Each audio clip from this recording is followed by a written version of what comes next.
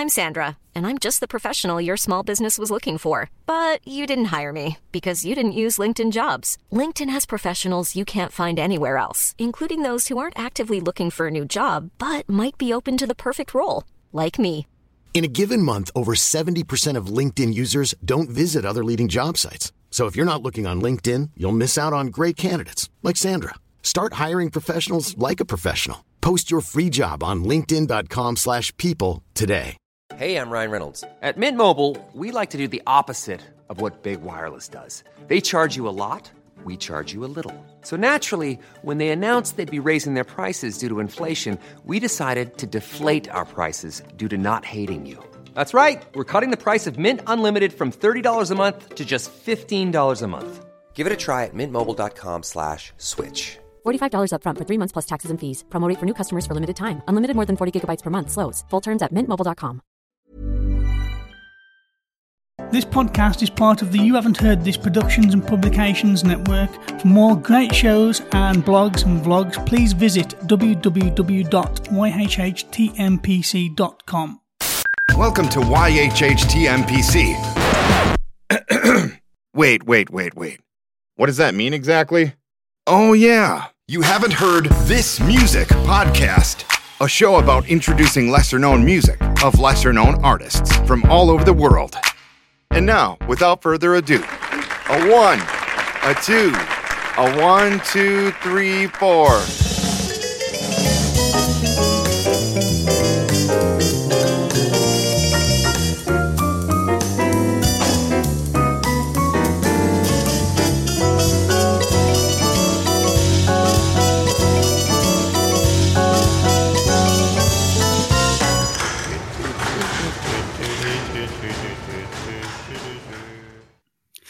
And welcome everyone, everywhere to You Haven't Heard This Music podcast, Season 5, Episode 13, Side A. This is a podcast about lesser-known music by lesser-known artists that we believe are as good, if not better than that, in the mainstream.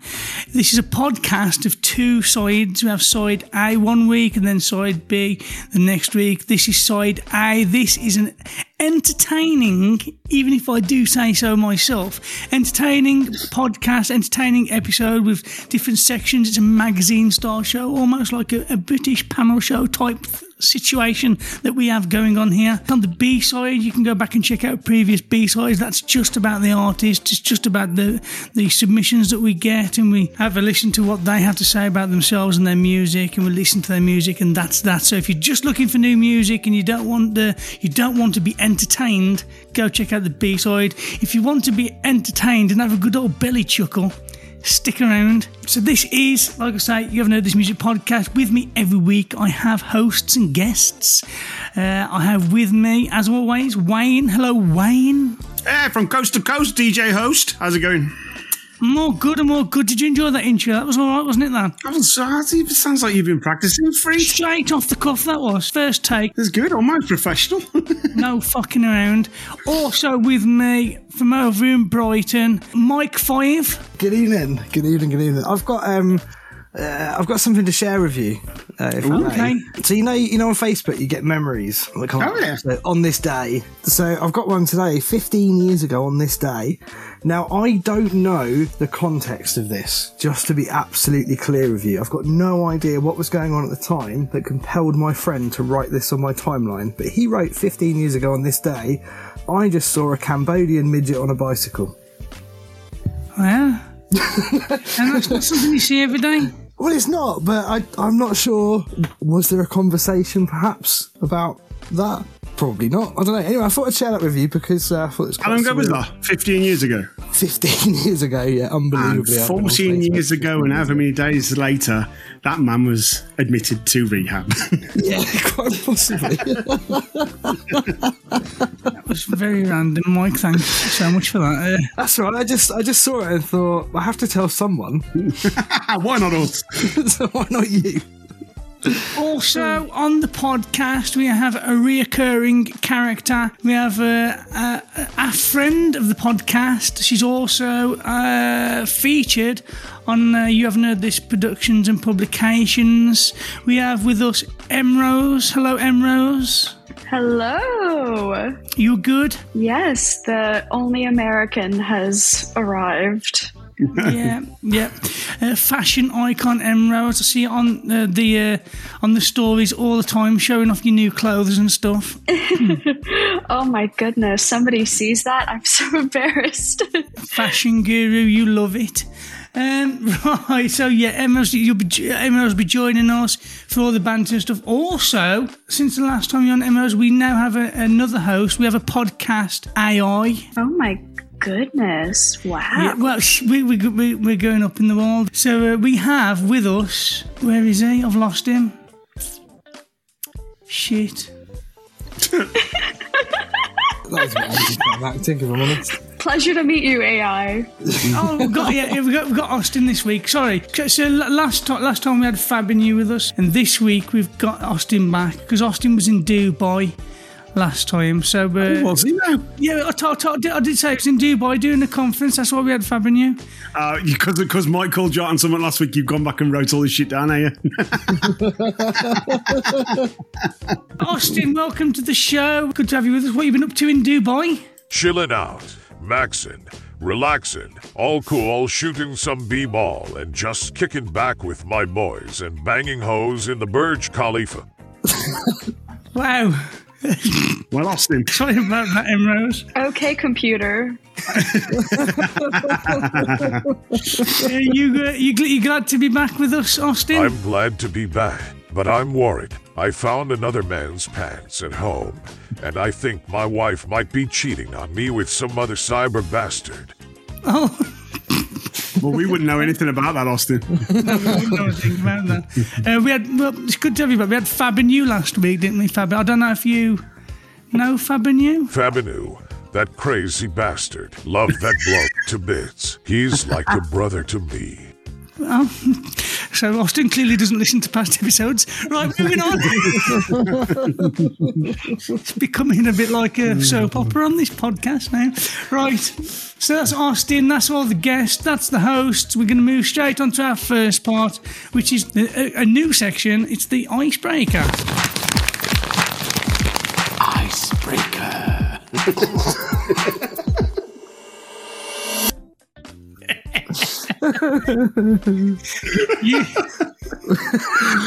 I honestly didn't think you were going to use that. Wow. Of course. It sounds incredible. Intense. Right, so this week's Icebreaker, every week's going to be different because each host, obviously I'm hosting this week, next week it'll be Wayne, the week after it'll be Mike, and we're going to bring our own Icebreaker. This week, my Icebreaker is I'm just going to play some theme tunes. And I've got 4 theme tunes. Easy. It's just the first one. Are we playing this again? Oh, yes. Get in. I'm up for this. Come on. Last time it was, you had to guess who the artist was in the interview. It's like we had so-and-so talking to Joe Rogan. You had to work out who it was. This one's just theme tunes from TV shows. You might get 3 of these, Emrose. One of them, I've got 5. One of them you definitely won't because it's more British and it's quite old. We have a few years on you, Emrose. So yeah. I mean, if it's Downton Abbey, I'm good, but anything else, I'm like, ooh. Well, so there we go. It's just an icebreaker. So I'm going to go with my first song. This is the first song, so you can work out what the theme tune is first. Just shout it out. Wayne. Go on then. Cheers. Yeah, it is, yeah. Wow. Right, second one. Second song. Oh, Mike. Go on then. That's, what was it called? Fresh Prince of Bel-Air, isn't it? Yeah, that has to be Fresh Prince. Yeah, it is, yeah. Next okay, one. I knew one. This icebreaker is going very quick. Right, the next song. Wayne. Oh, I know. Game of Thrones. Brilliant. Yeah, it is, yeah. Right, we've got 2 more left. This is the next one. Oh, Mike. It's what's it called? 2.5 Men? Yeah. This is so much fun. I'm glad we're doing this. It's good. Last one. You're not going to get this one, Emrose. That's okay. Mike. That's Father Ted. Father Ted. I'm disappointed. My grandparents watch like BritBox on the TV every weekend and didn't ring a bell, sadly. Have you watched Father Ted Emrose? I don't believe so, no. Oh, you should definitely watch that. You'll love it. It's amazing. Jesus. My YouTube is full of Americans watching. So you think you're a racist now, Father? My entire YouTube. Okay, so that was the icebreaker. That was amazing. That is why people tune into this show for shit like that. Right, moving on to our first section of the show, our proper section, which is the head to head.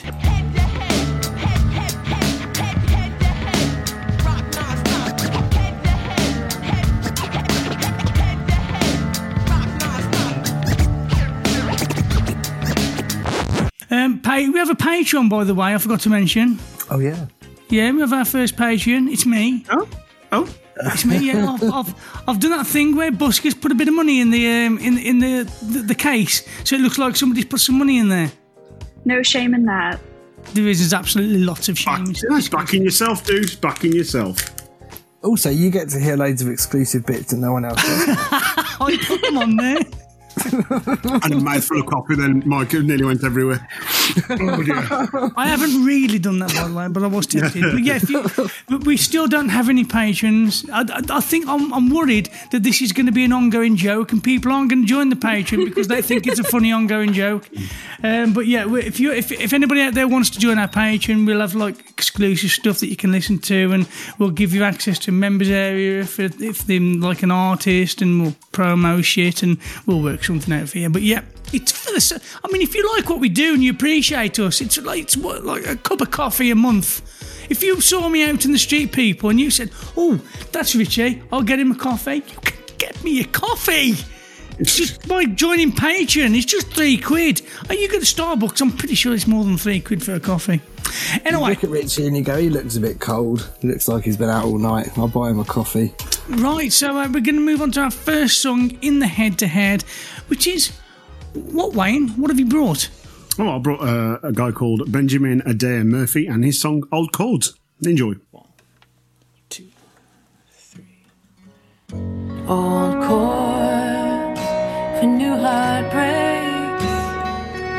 I keep making the same mistakes, oh Lord, and I'm left with old chords. Old chords for new daybreaks. For goodness sake, please don't shut the door on me and my old chords. On and on, it's all here and then it's gone, and it's the start of a brand new day. Here or there, it doesn't really matter where, there's always some new place to play. These old chords for new heartbreaks. I keep making the same mistakes, oh Lord, and I'm left with old chords. Just me and my old chords. So that was Old Chords. That was a very short song, Wayne. That's half the reason I brought it. Yes, that was Old Chords by Benjamin Adair Murphy with vocal by Alison Langerak. I'll read you a bit of guff from the email. We know we love guff from the email. With Old Chords, Benjamin Adair Murphy takes a break from the political blues of Let's Make a King, which is his previous album, and returns to his love of Americana and country folk music. Two of the tracks feature the soulful voice of NYC vocalist Alison Langerak, and the songs on Old Chords are full of catchy hooks, strong melodies, and poignant lyrics. You know me. I just like it. It's that simple, you know. It's really nice. It's stripped back, folk sort of thing, but also it's really quite commercially recorded. Everything's really, really nicely polished. I've obviously got someone who knows exactly what they're doing with this. It's just, the whole EP has just got this really nice vibe, like that song. This is I could have chose like 3 or 4 off this EP to bring. This was just the one that I liked and resonated with me. It's that lovely drone that's in there. It's the lap steel guitar. It's that lady singing, the way she just sort of, paints a sort of picture. It's just one of them, that's pretty much it. That's the reason I bought it. I just enjoyed it. Mike? Yeah, I really like it. I sort of empathise. I play a lot of old chords and get them wrong as well. But no, genuinely, I thought it's a really kind of pretty, beautiful kind of song. It's stripped back, it's laid back, it's it just lets the guitar and the vocal do the work, and it doesn't have mass production and a massive beat on it or anything like that. And it just shows you that a good song, I've said this loads before, a really good song is one you can strip right back like that. And I'm sure if you wanted to, you could go into a studio and had a piano and a harpsichord and a harmonica and whatever the fuck you want, but you don't need to, because it's just a really beautiful song and it works as it is. So I was very, very impressed. I really liked it, and I like that sort of slow, melancholy Americana thing is pretty cool. So yeah, I dig it, man. Rose. Yeah, very cool. Despite being like living in the States, I don't really listen to Americana very often, so it was kind of different to hear.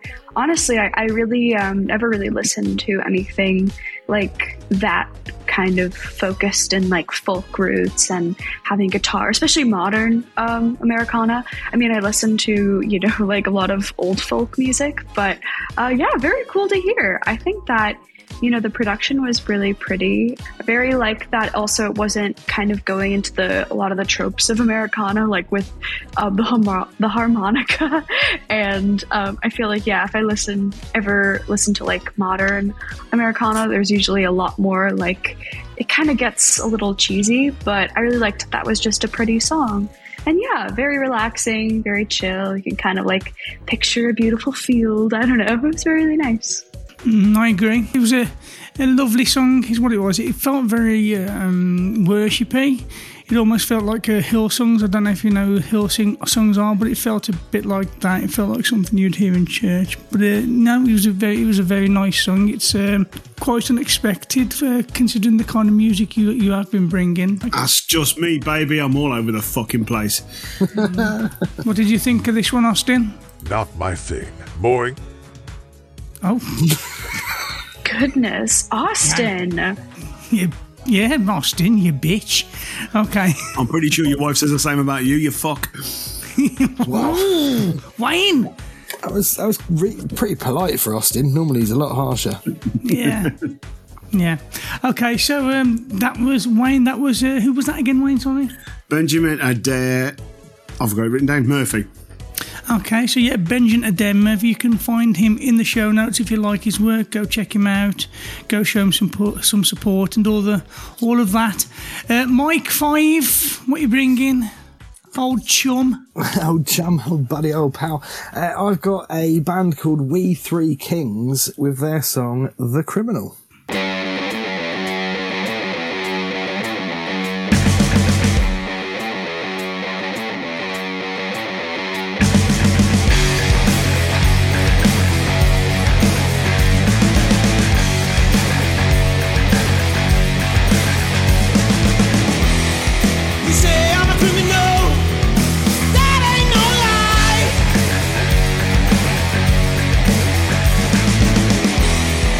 Cost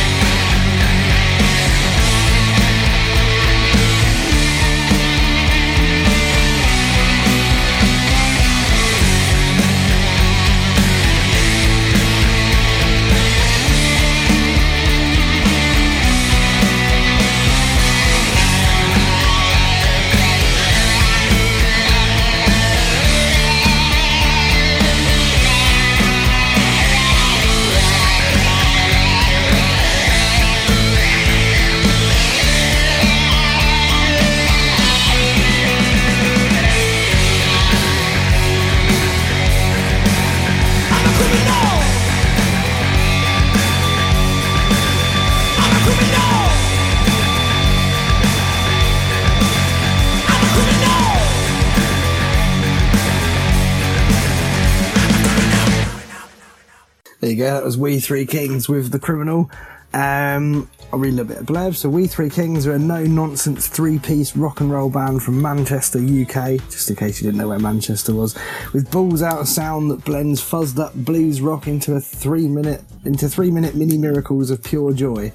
That's quite a sentence. With Rich on vocals and guitar, Ben on bass and Pete on drums, their riff-driven guitar-heavy sound is perfect for a playlist alongside Rival Sons, Royal Bloods, The Black Keys, Queens of the Stone Age, Wolf Mother and The White Stripes.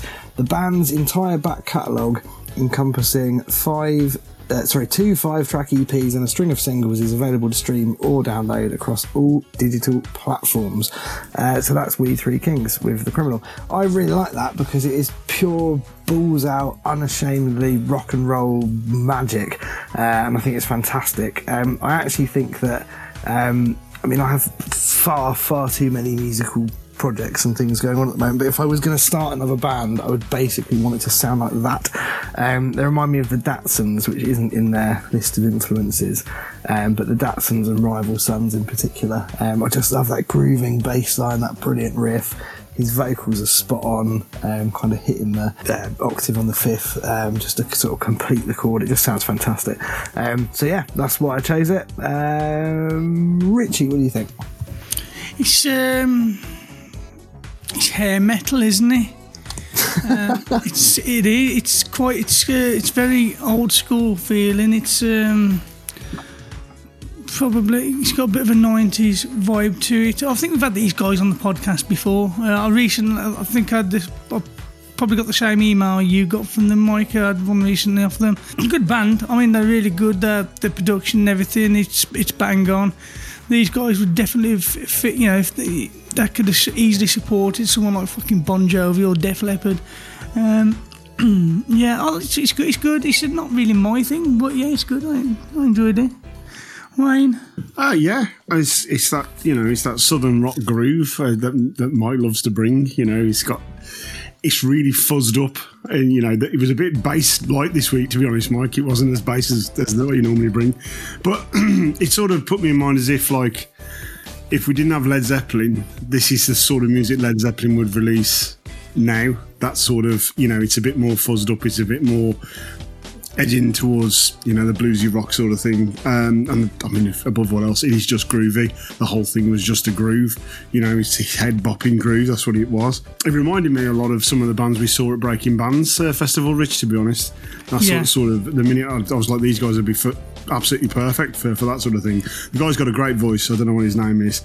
And I really like that they kept the recording quite earnest. You sort of like, this is how you'd see them, this is how they would sound, with a good sound engineer on stage. This is what you'd get. And for some reason I had him in mind playing an SG. I don't know why. And the video for this would be shot from floor height, looking up at them for some reason. That's what he put in my mind as I was listening to this. I was like, yeah, he's definitely playing an SG. And everything's shot from like below the monitors upwards at them guys. But yeah, I enjoyed it. It's good. It's a good groovy song. What did you think of this, Rose? Is this your bag? Yeah. Well, yeah, kind of. I definitely listen to a lot of classic rock a lot. I wouldn't call this classic rock, but I agree. It's very much hair metal. It's very much definitely reminded me of Led Zeppelin. And yeah, a little bit bluesy, which is cool. I love a guitar riff. So I think the production was really cool. Yeah, do I listen to this music every day? No, but when I'm in a mood for it, it's a good time. I can see you wearing a Motley Crue t-shirt, Rose. Don't lie to me. Swinging your hair. Oh yeah. Yeah, that'll. I'm lying. You're more of a Cinderella type of girl, aren't you? That's what it is. Oh yes. How did you know my favorite Disney princess? That's not the Cinderella I was talking about. Oh. Oh damn. I don't know why. I think a few times I was on this show, they played a vintage, not vintage, but a 90s rap song, and I didn't get the reference, and I was so embarrassed that I had to go on a deep dive to get educated on my classic rap music. So this is happening again with metal. Cinderella, they're sort of, people like me know them. Yeah, people in the 60s. They're not, they're right. Screw you, Rich. Yeah, I cannot say that I've ever heard of Cinderella outside of a stupid Disney context. You do have a good education, though, when it comes to music. I mean, the fact that you compared them with Led Zeppelin, I didn't compare them with Led Zeppelin, but as soon as you said, I thought, yeah, actually, these are a lot like Led Zeppelin in many ways. Yeah. I mean, I don't know. For an 18-year-old, I'm pretty okay, but could always improve oneself. We all can. So that was We Three Kings. We Three Kings? We Three Kings, yeah. Of Orient Heart. Anyway. That's their next one. Yeah. Oh, yeah. So I'm next. I'm bringing my song, and my song is from a guy called Wayne Gillespie. His band is called, I don't know if they're session players, it's Wayne Gillespie and Famous Blue Raincoat with their song Bananas. Give me bananas and tomatoes too. You don't know what I like about you. Give me the fever, give me bamboo, give me paprika in my stew. Oh, you don't know what I like about you. It's all about you. I look into the mirror and all I see is you.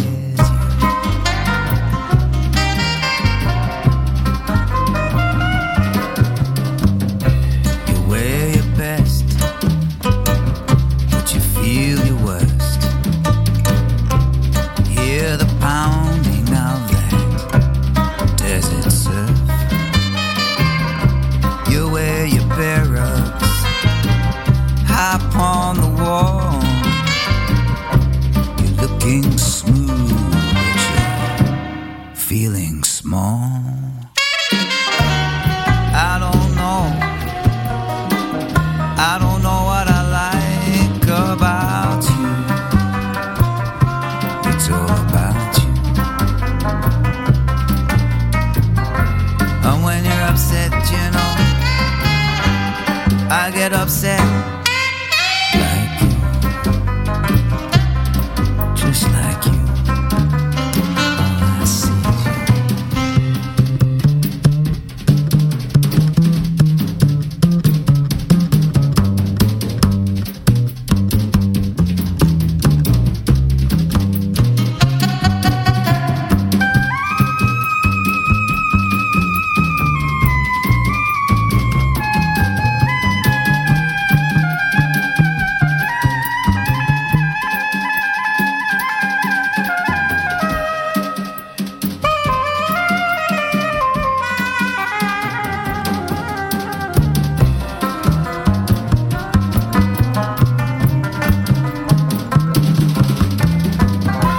All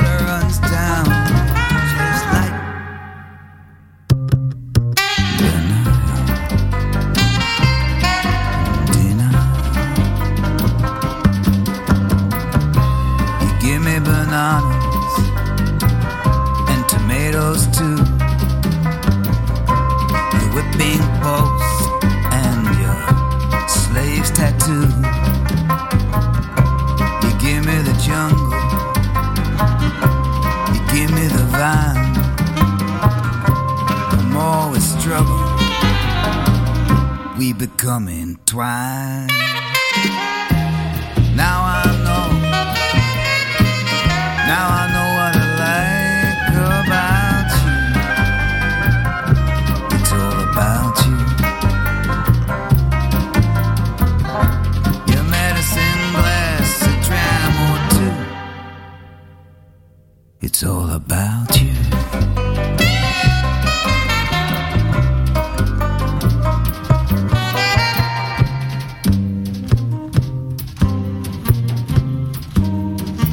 It's all about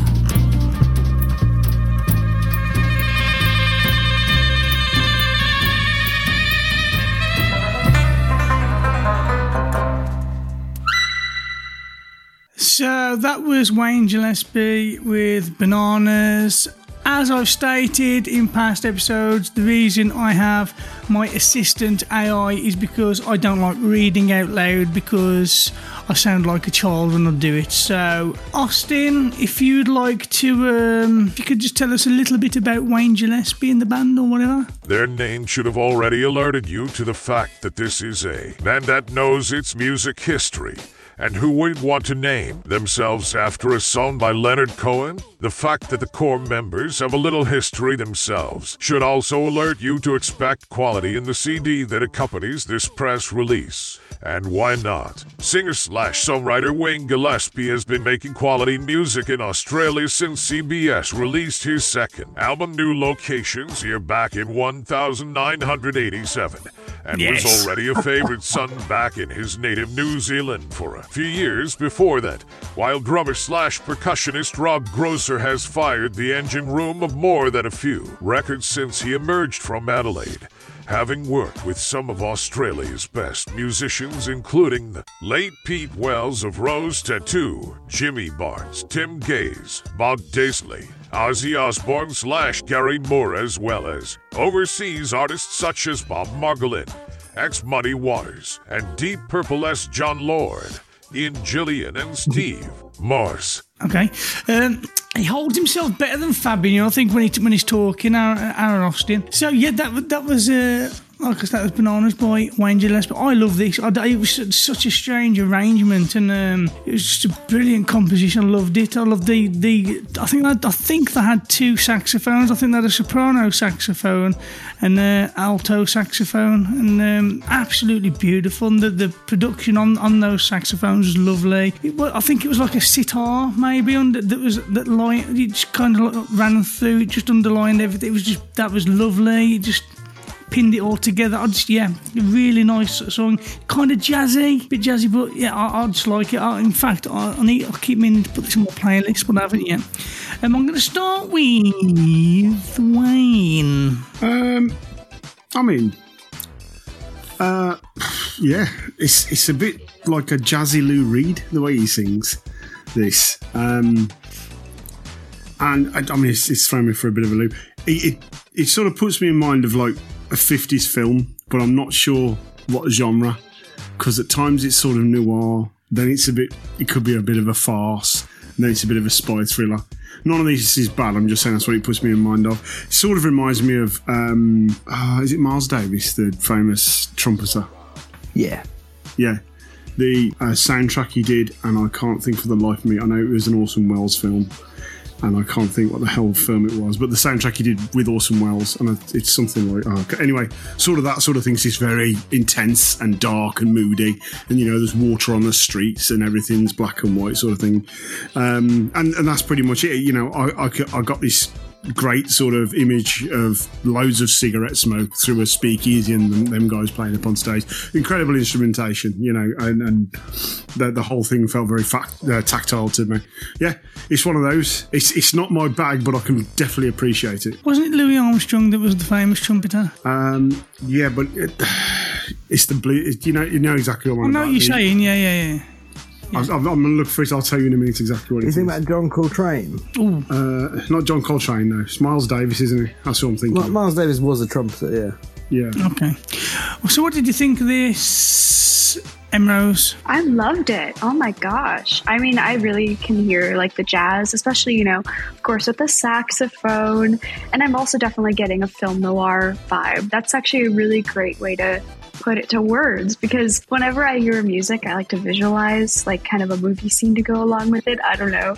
It's just a way that I like to I'm a very visual person. So with music, it definitely is awesome for that.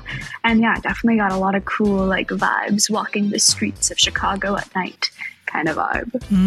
Yeah, Mike? Yeah, I really enjoyed it. I thought it was a really cool tune. I just liked the sort of, well, not randomness of it, but it just went in different directions and took you to places you didn't expect. I don't like Bananas particularly. I just don't like them. But it kind of, I didn't care. It was an interesting title, and the lyrics. You don't were a bit like all over the place. Fruit bananas? I don't like the fruit bananas. What? Why? They're perfect. Because, I'll tell you a story, because when I was 3 years old, I fell down the stairs, really hurt myself. What the fuck's that got to do with the banana? Did you slip on a banana? No, that would have been incredible for so many. But no, it wasn't that. What it was is I was sitting on the sofa crying with my mum after I was falling down the stairs, and my dad came home from work and he bought me a banana as a treat, and I was so upset and in so much pain I didn't want it, and it put me off bananas for the rest of my life. So there you go. There's a very personal story. There's something tragic about that, Mike. There really is. Fucking hell, yeah. Sorry, that's a very, very sad personal story. I can't remember where I was going with the banana comment. Anyway, I don't particularly like bananas, but I enjoyed the lyrics. I thought they went kind of all over the place. It was a bit random. My only criticism is all the way through, I was thinking, yeah, this is really good. This is the one for this week. This is the winner. But it went on for about, I want to say, a minute and a half too long. Like, I don't think it just sort of, after a while, it's like, oh, I'm sort of done now. That's my only criticism, but otherwise, very, very good. Enjoyed it. I thought it was just the right amount I loved, because I loved it so much so. Emro, so it's on you. Which was your favourite song this week? Oh my goodness. Well, definitely the song that I would listen to again would be the last one. Just because it's a lot more like my style, I guess. But again, totally a bias, because I'm, I don't know. Americana's not really my thing, and heavy rock is cool, but also not my expertise. But I definitely do a more smooth jazz kind of vibe. So I would have to go with the last one. Right, so I do believe that's another point to me. Point on the chalkboard, Wayne. It's on there. What's the score, Wayne? What's the score? Boring hell. It is... Ooh, Richie's tied things up. Oh, fine. Has he? I can't remember who the hell won last week. Oh no, Richie's gone one ahead. No. Yes, Richie's in the lead now. I haven't put the things on from last week. Sorry, fellas. So yeah, it was 5-5 after last week, and now Richie's ahead 6-5. I don't think there's enough episodes left for me to catch up now. So it doesn't matter. I am amazing. So we'll just leave that there. We're going to move on now to our next section, which is Wayne. It's the wild card, baby.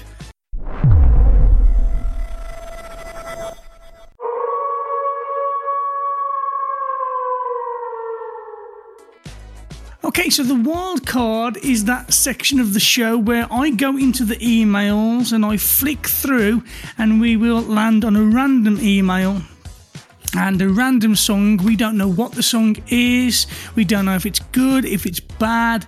It could be anything, but that's what's going to happen. And yeah, so Emrose, if you'd be so very kind, could you, when you're ready, say stop as I flick through these emails? And I am flicking. I cannot wait. I'm so excited. I'm flicking, right. and flicking. Stop. Okay, what we've got here? Let's have a look. So we have Moonshade. Moonshade. Austin, do you want to tell the guys a bit about Moonshade? All hail. All. That's the song. Wow. Was Austin singing the song, or was that the actual song? That was terrifying. That was quite worrying. Did we just walk in on Austin committing some sort of ritualistic murder? Yeah, Austin is Satan. So is Austin doing this song? Okay, so Austin, tell us. I mean, that was like a brief clip to give you, because we always like to try and say what we think the song's going to be. So that was a little brief, yeah. Should do that every week, mate, now.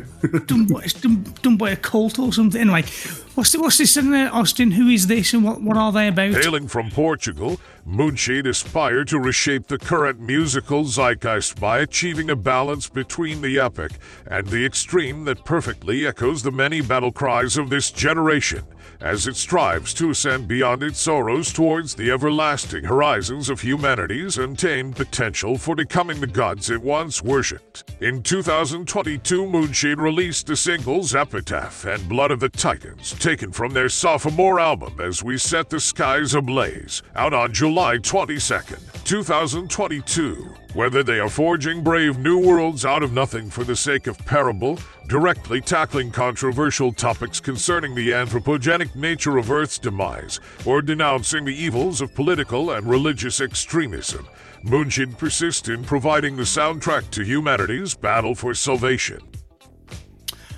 So we've got Epitaph that we're going to play. I'm expecting something very cinematic.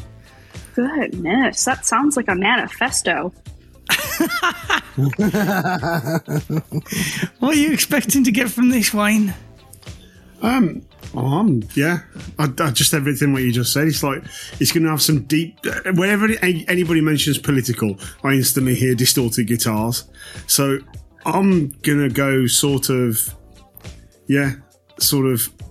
operatic, epic sounding, a bit Nightwishy.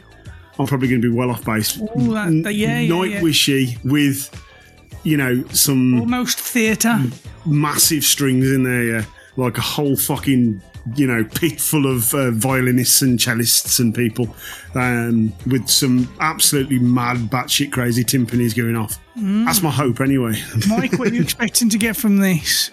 I only understood about 3 words in the bio, which was Portugal, Earth's demise, and a sophomore. So I'm expecting this to be, based on what I understood, Portugal's sophomore demise of the Earth. Brilliant. Do you have any expectations from this, Emrose? Oh yes, many expectations. This better be the political anthem of my dreams. Okay, so we're going to play this song now. This is Moonshade with their song Epitaph. Isn't Epitaph the thing you put on a gravestone? Yeah. The gravestone of the earth. You went complete Swedish metal. I was going Spike Milligan's Told You I Was Ill. Brilliant. Oh, okay, so this is that. All hail, Homo Diaboli.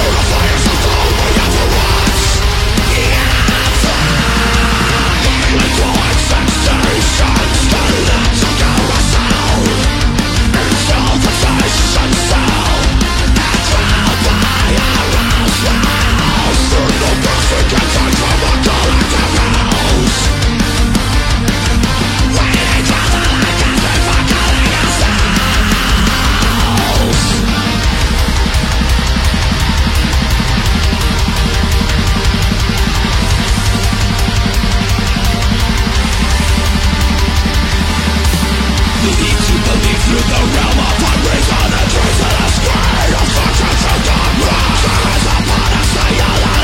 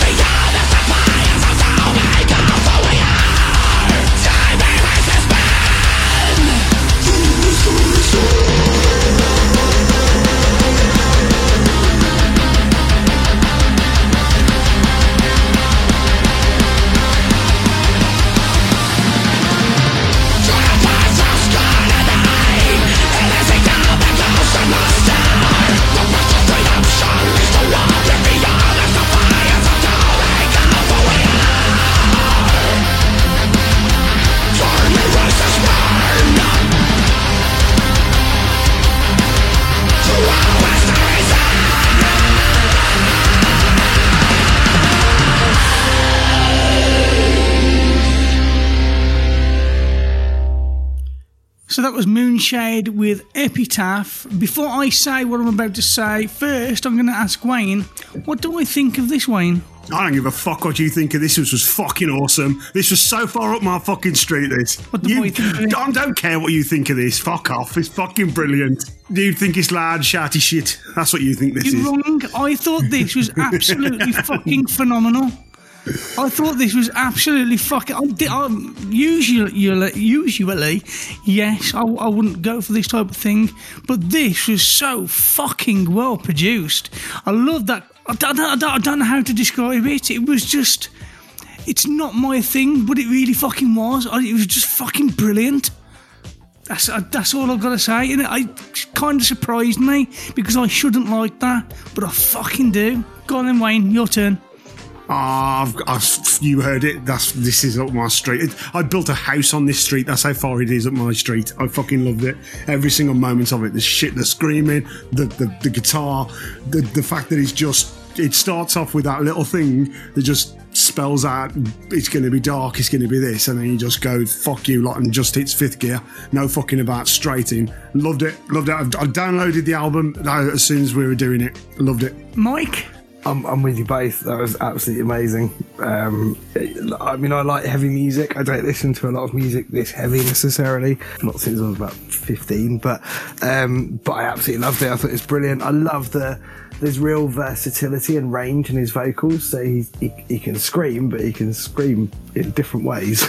Growl as well. Yeah, and growl and just kind of do that almost like hissy Danny Filth thing from Cradle of Filth, which is pretty cool. Yeah, it was dark, it was heavy, double bass pedals always a winner, big thrashy guitars, and it just had that, epic quality to it, I suppose, in that it was just, it was full of drama. It was intense, and I don't know what the fuck he was saying, but it felt like I don't know what the fuck he was saying, but he was angry about it. Yeah, he was very cross about it, and he really meant it. So I bought that, but yeah, no, really, really good. I love that. He sounded quite vexed. Peeved, I would say peeved. What did you think of this? This might come as a shock to all of you, but I do not listen to heavy music very often. But when I do, it is an experience. Honestly, it kind of blew me away. I think this is some of the best, death metal vibe that I've ever really heard. Honestly, I mean, have I heard a lot of death metal? No, but I've heard some, and it's a lot of it can sound like the same. It's a lot of guitar, a lot of screaming. But I also kind of thought that this was like a different kind of screaming. So yeah, I thought it was pretty good. I think I'm with you on this one, Rose. It's not usually something. That's what I said to Wayne at the start. What do I think of this? Because usually it's an obvious answer. Richie hates this. It's horrible. But for some reason, this just stood out as different from everything else, and I don't know why, but it just did. And it was like you said, Emma. It was an experience. Yeah, I mean, I think the production was insane. I was really into that. And sorry, I'm talking so much, but yeah, I mean, very much into it. I would also listen to that again, but I mean, you have to be in a certain mood, I think. I think it's so cool for people to this to be their genre, if you love metal. But I don't know, it's very interesting. It makes me want to learn more about the band. Yeah, well, if our listeners are interested and our listeners like this also, we'll leave links to these guys in the show notes. You can go check them out on their socials and Spotify and Bandcamp and all that stuff. So yeah, go check them out. Very good wild card, I thought. Thank fuck for that. We've due a good one. Yeah. Much better than all the religious phase we went through. Yeah. That tricky religious phase. Okay, so that's the wild card over. Oh my god, we're moving on to the next section, which is the intense hardcore genre musical challenge mode. Go. Intense hardcore genre musical challenge mode. Bastard, go.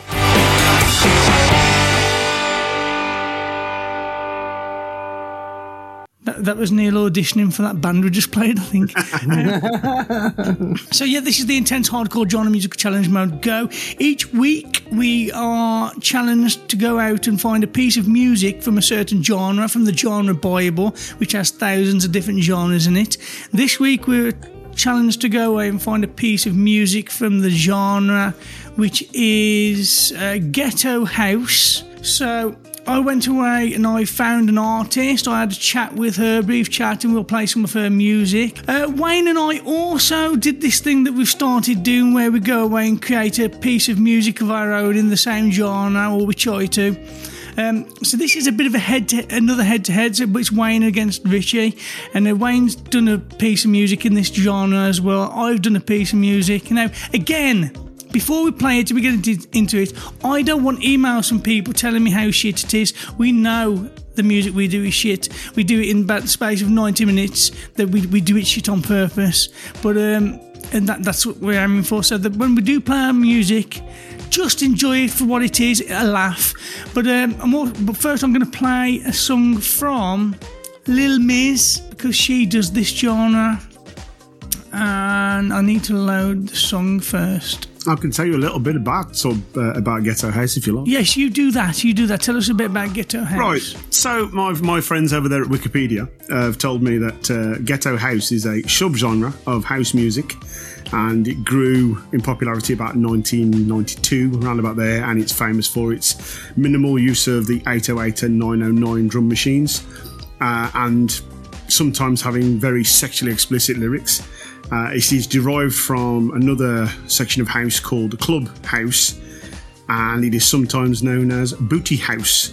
Artists include a guy called Paul Johnson, DJ Funk and DJ Milton, and it's pretty much derived back from that, from Miami bass and ghetto tech. That's pretty much all I could find out. I couldn't find out why it turned into ghetto house, why they wanted to put sexualised lyrics in. I checked a few websites and I got sick of saying, I don't want to have your fucking cookies all over my phone, so I stopped.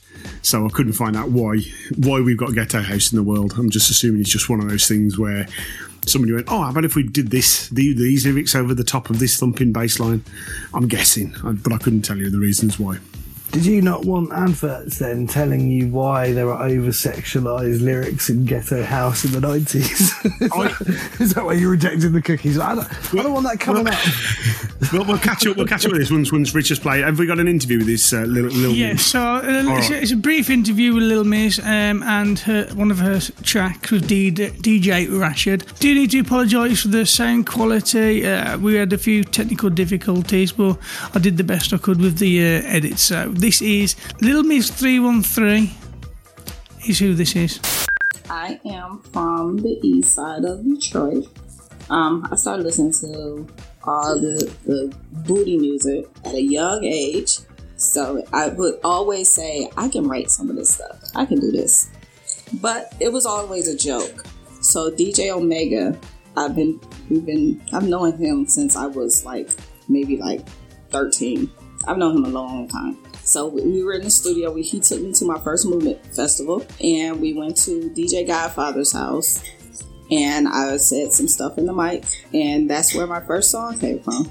And we were like, we should do an album, and that's where it started. And my sound is it falls in the ghetto tech family. It's ghetto tech, but the lyrics that I use are, I guess, somewhat controversial, because I say what a lot of women are thinking but won't say. So I say it for them. Do you get any repercussions for the lyrics? Do you get any backlash, or do you get a lot of praise because that it's kind of like people want to say what you're saying, so I'm thankful that someone's had the bollocks to say what they're thinking type thing? Or do you get a bit of both? Yes, I get a bit of both. I get the praise because, like you said, I'm saying what they want to say. And I do get some backlash. It's not a lot, but some backlash because I have a daughter. And people are like, would you let your daughter listen to that music? But my thing is, I'm not here to be a role model. I'm not here to govern what your kids listen to and what my kids listen to. I don't let her listen. Well, I didn't. She's older now. I didn't let her listen to my music. You have to do that on your own and watch what your kids are listening to. So I don't make music for kids, but my daughter doesn't listen to it. Okay, and your music, you call it booty tech. I'm not gonna lie, I've never heard of it up until now, and I've been listening to a lot of it through different playlists. And how would you say? I've never sounded so British ever. So you call it booty tech? Fuck me. That your music differs from other house music or other styles of tech? Mainly because it's from a female perspective. Because that genre is all male. It's mostly males. Then sometimes they'll have, like female guests, I guess, doing their hooks. So, to use a female voice on their songs. But 99% of the music is male. So my music is different because I'm the only female doing the music like this. Okay. And how long would you say you've been doing this? Since 2008. Okay, so you've been doing it a while then. Mm-hmm. And is it something that you take out on in the clubs? Do you perform this live, or is it just a studio thing? No, it's just a studio thing. I don't do any performance. I host some events.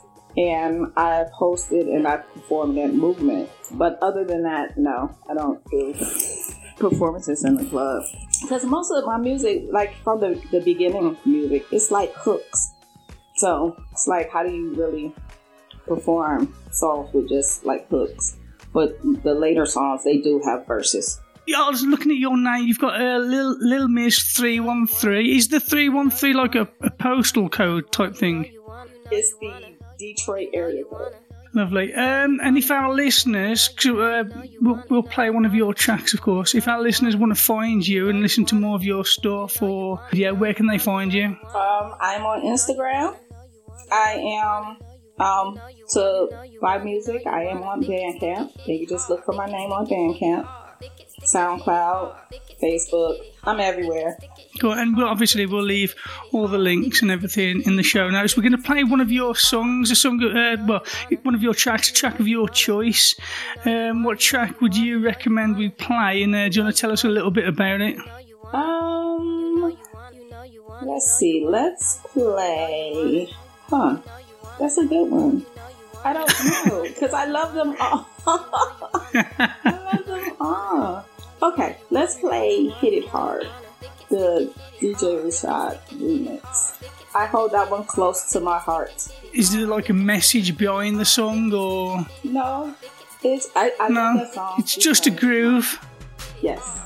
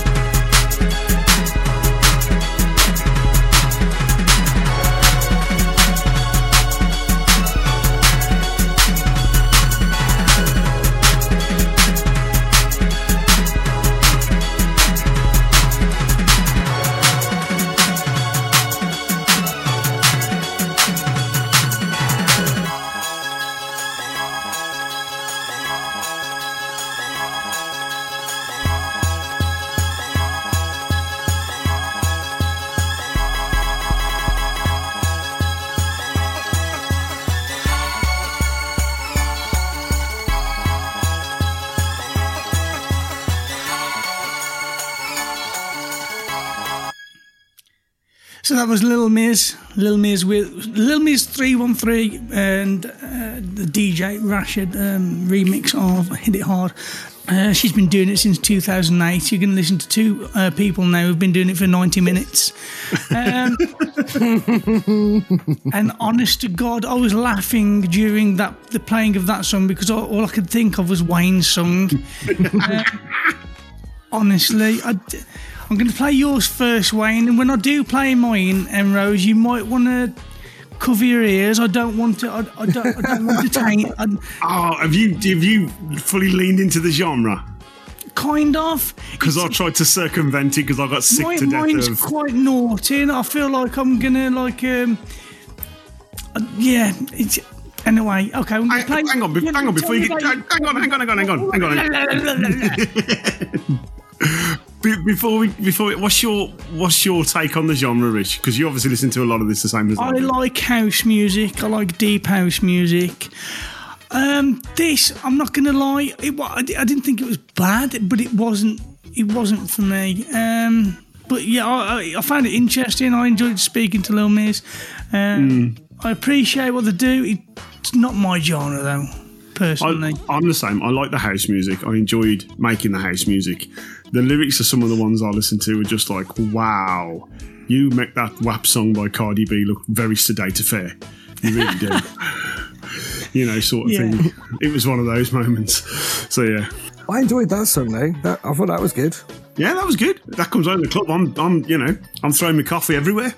So Wayne, tell us about your. I've even titled mine this week. Oh wow! Yeah, it's called Jizz Bomb. You beat me on the name. I think you have. So tell us about your song then first. So my song is called "What's a Rapper's Favourite Colour?" and I'll tell you all about this at the end. But it's called "What's a Rapper's Favourite Colour?"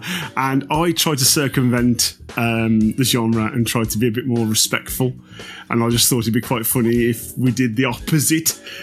If we did the complete opposite of what they do in booty tech and ghetto house music. So that's what my take is on this. Are you excited, Rose? You have no idea. I'm sitting here being I cannot wait to hear this. I don't know what I'm gonna think, but I'm excited about it. Just bear in mind, one take for these lyrics. Was it? How many tracks is yours, Wayne? How many tracks? 14. I think I beat you. I think I think one was about. I don't know. There was a few fucking tracks, but yeah. Okay, so this is your song. What's a rapper's favourite colour by Wayne Saunders? It's William Sanderson. What? William Sanderson. That's who this is by. I'm going to an alias for this one. Okay, brilliant. Oh baby, I respect the hell out of you. You make me want to make a 6-figure salary. All those other girls, they mean nothing. I just love you. I'm gonna treat you so right, you'll take me home to your family every night. You'll let me take you to church on a Sunday.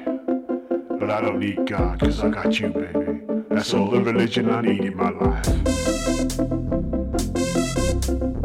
I'll take you to the Bahamas.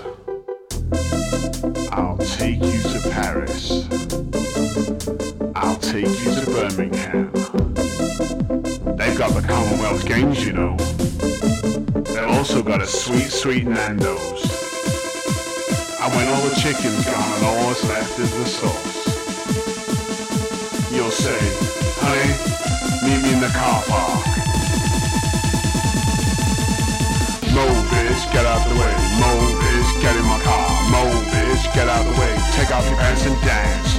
Mo, bitch, get out the way. Mo, bitch, get off the floor. Mo, bitch, get in my car. Take off your pants and dance. Mo, bitch, get out the way. Mo, bitch, get off the floor. Mo, bitch, get in my car. Take off your pants and dance. Mo, bitch, get out the way. Mo, bitch, get in my car. Mo, bitch, take off your pants and dance, dance. Mo, bitch, get out the way.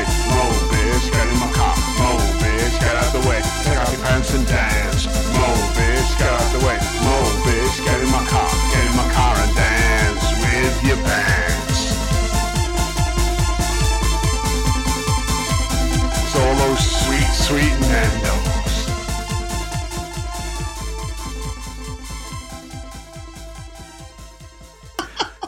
want to make a 6-figure salary for you. I want to take you to Birmingham. I mean, it was educational. I didn't know Birmingham had the Commonwealth Games. Oh, trust me, we don't fucking want it. That was not what I expected, but it was incredible. Every second of it.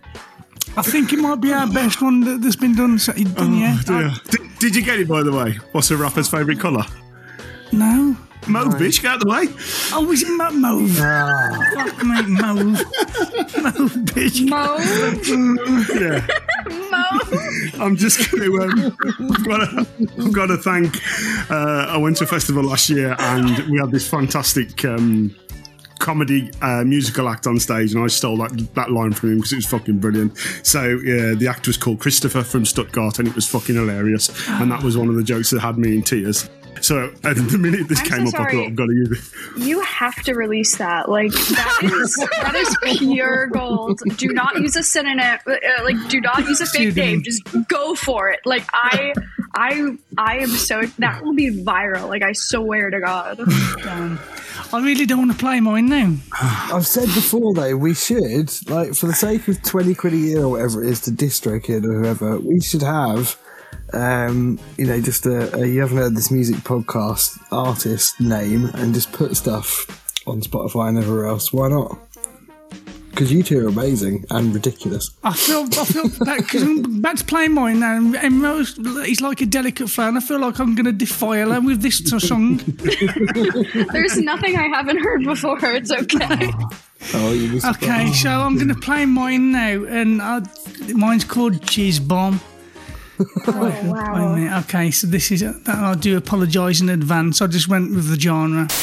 Hi, Pedro here, the YHHT MPC genie. Due to the rude and disgusting nature of Rich's song, he decided to just have the instrumental version for the final edit of the podcast. However, if you do insist on listening to this depraved and somewhat worrying piece of shit, we will be releasing it on our Patreon, www.patreon.com/YHHTMPC.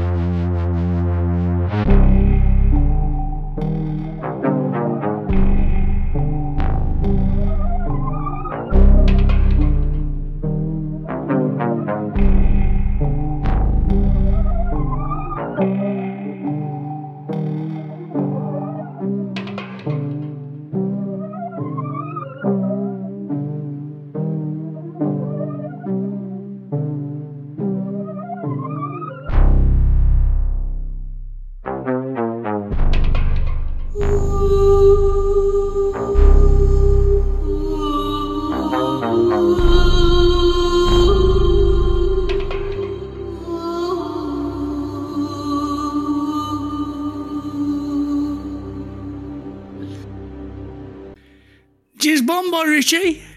Oh my god. Oh my god. That's all I have to say. So, was that a political statement?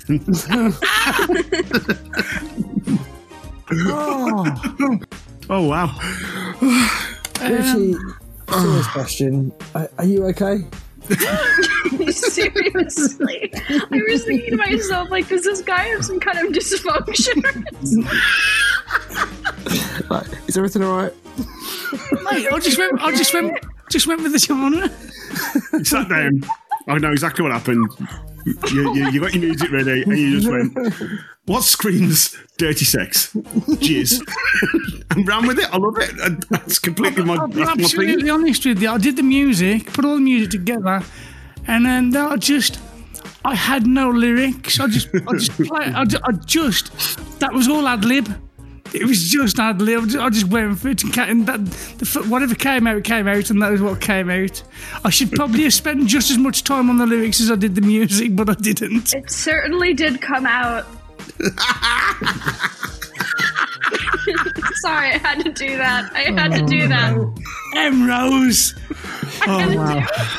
We all know what came out, don't we? Anyway. Mate, after all that, if you went and had some like salt water to replace all the sodium, you know what I mean? Oh my god! Jesus. Anyway, what I'd like to say though is musically, you are both very talented. These are good songs, albeit with very odd. Mixed and mastered that himself. Oh god! Which you mean you mastered the music or the art of? Anyway, I mean it's not really a competition, but did either of you have a favourite? They were both unique in their own way. Oh, definitely, yeah. I think that they both encapsulated. I mean, I've never really heard of Ghetto House before, but like, no. I mean, I don't know. It's definitely interesting. So I don't know. It's interesting. I mean, you guys did have a comedic take on it, but it was different, you know? So it's a toss-up, and I wish I'd used a different phrase, but it's a toss-up because you've got I want to make $100,000 a year for you versus what was actually an amazing bit of production in Richie's, where it did that kind of dark synthy thing where he stopped talking about jizz for a minute, and musically it was brilliant. And I don't know what wins out, to be honest with you. I can't actually pick a winner, but I'm very impressed. It's scary to me how comfortable I was doing this genre, to be honest. Oh my god! I don't think I would show the second one to my parents, but you know, it's a good time. My mother loved it. Oh, I'm so glad, dude. Right, okay. The best possible reaction after what you said you did to her, because if she didn't like it, you'd be in all sorts of trouble. Let's move on. Okay, so. Go check out Little Miss. I'll leave links to her music in the show notes.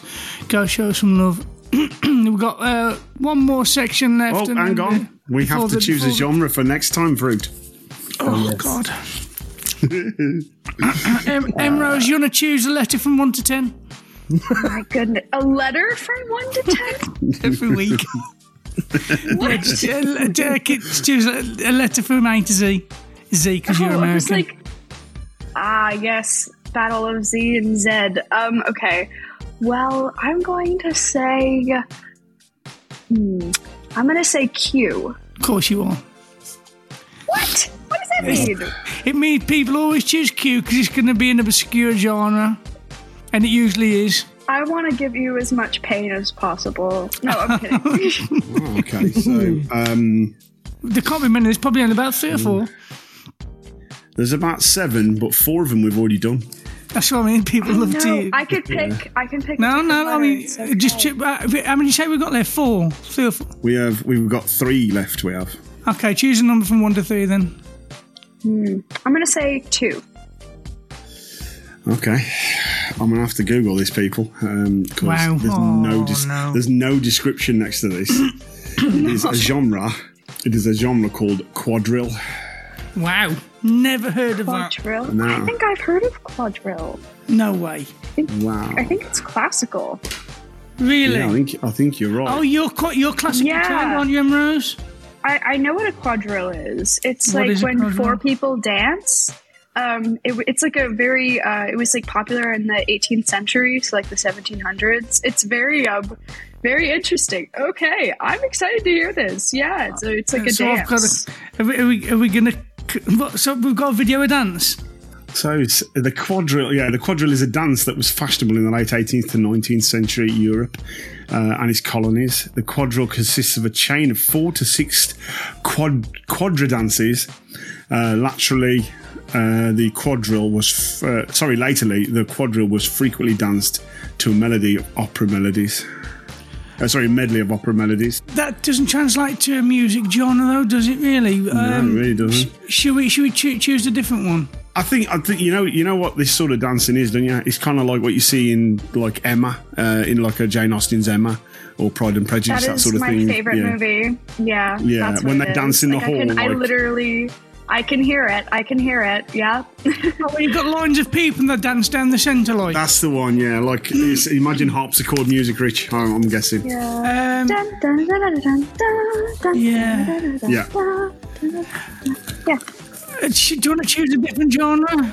I don't think that's possible for you guys. I'm so sorry. I mean, it's possible, but how dare you? It's not going to be good. But there's no vocals. It's all just like... Okay, choose a different letter than Rose. Okay. I'm going to go with one a little bit easier. I'm going to say R. Okay. R. How many pages? A quadrillion? 2. 2 pages, so choose a page number and a number from 1 to say, what, 30? Something like that, yeah. I'm going to go with 1. Page 1, yeah. And I'm going to say 19. Oh, Christ. That's what I want. Fucking hell. I'm trying to think how to say this. Right, okay. It's called Rasguido Doble. What? Fucking hell. Okay. Can you spell it out for me so I can write it down? RASGUIDO DOB. GUIDO. DOBLE. DOBLE. Yeah, it's from the 1940s. And it's looks like a dance. It's a bit Spanish, I feel. Yeah, it is. It's like a Spanish dance music. Interesting. Oh wow, the album covers I've got coming up here it's accordion music-y type stuff. Fuck it, we'll do this one. We'll go for this one. If nothing else, I'll just find an artist, talk to them, and whatever. So on the next one, we'll be going with Rasguido I think it's Doble. We'll have a listen to some playlists, and if you fancy doing the music or give it. I'll always have a go. Rasguido Doble, I believe so. Yes. Lovely. So that's what we'll be doing for the next episode. Right, we've got 2 more sections left. We've got the history section, and then we're going to chat with Rose about what she's been up to and her latest release. So this is the history section.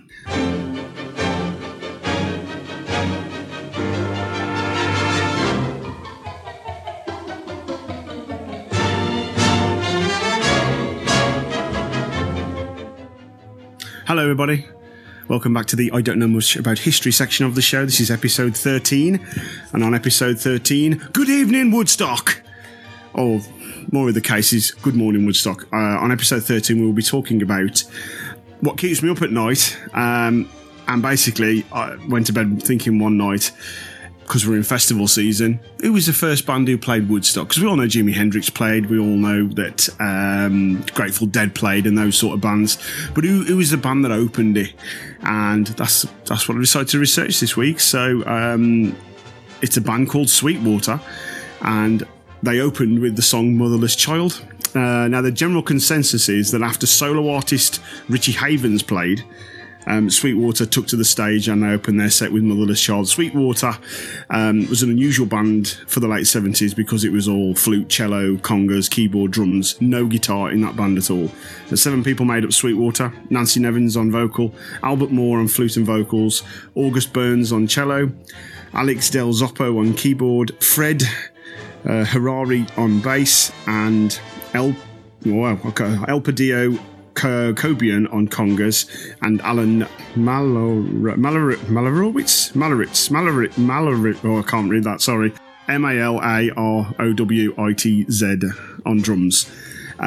Sweetwater missed out on being the opening band because they were stuck in traffic on their way into the festival. The festival was at Max Yasker's dairy farm in Bethnal, New York, and it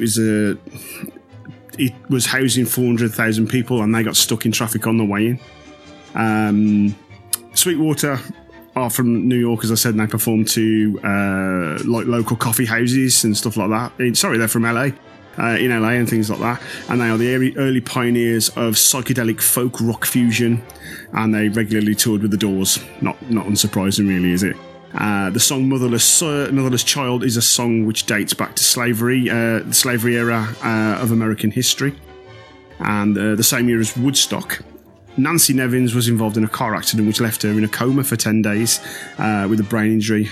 She also suffered damage to her vocal cords, and after a tracheotomy to save her life, she never really completed another album or a full album with the band again.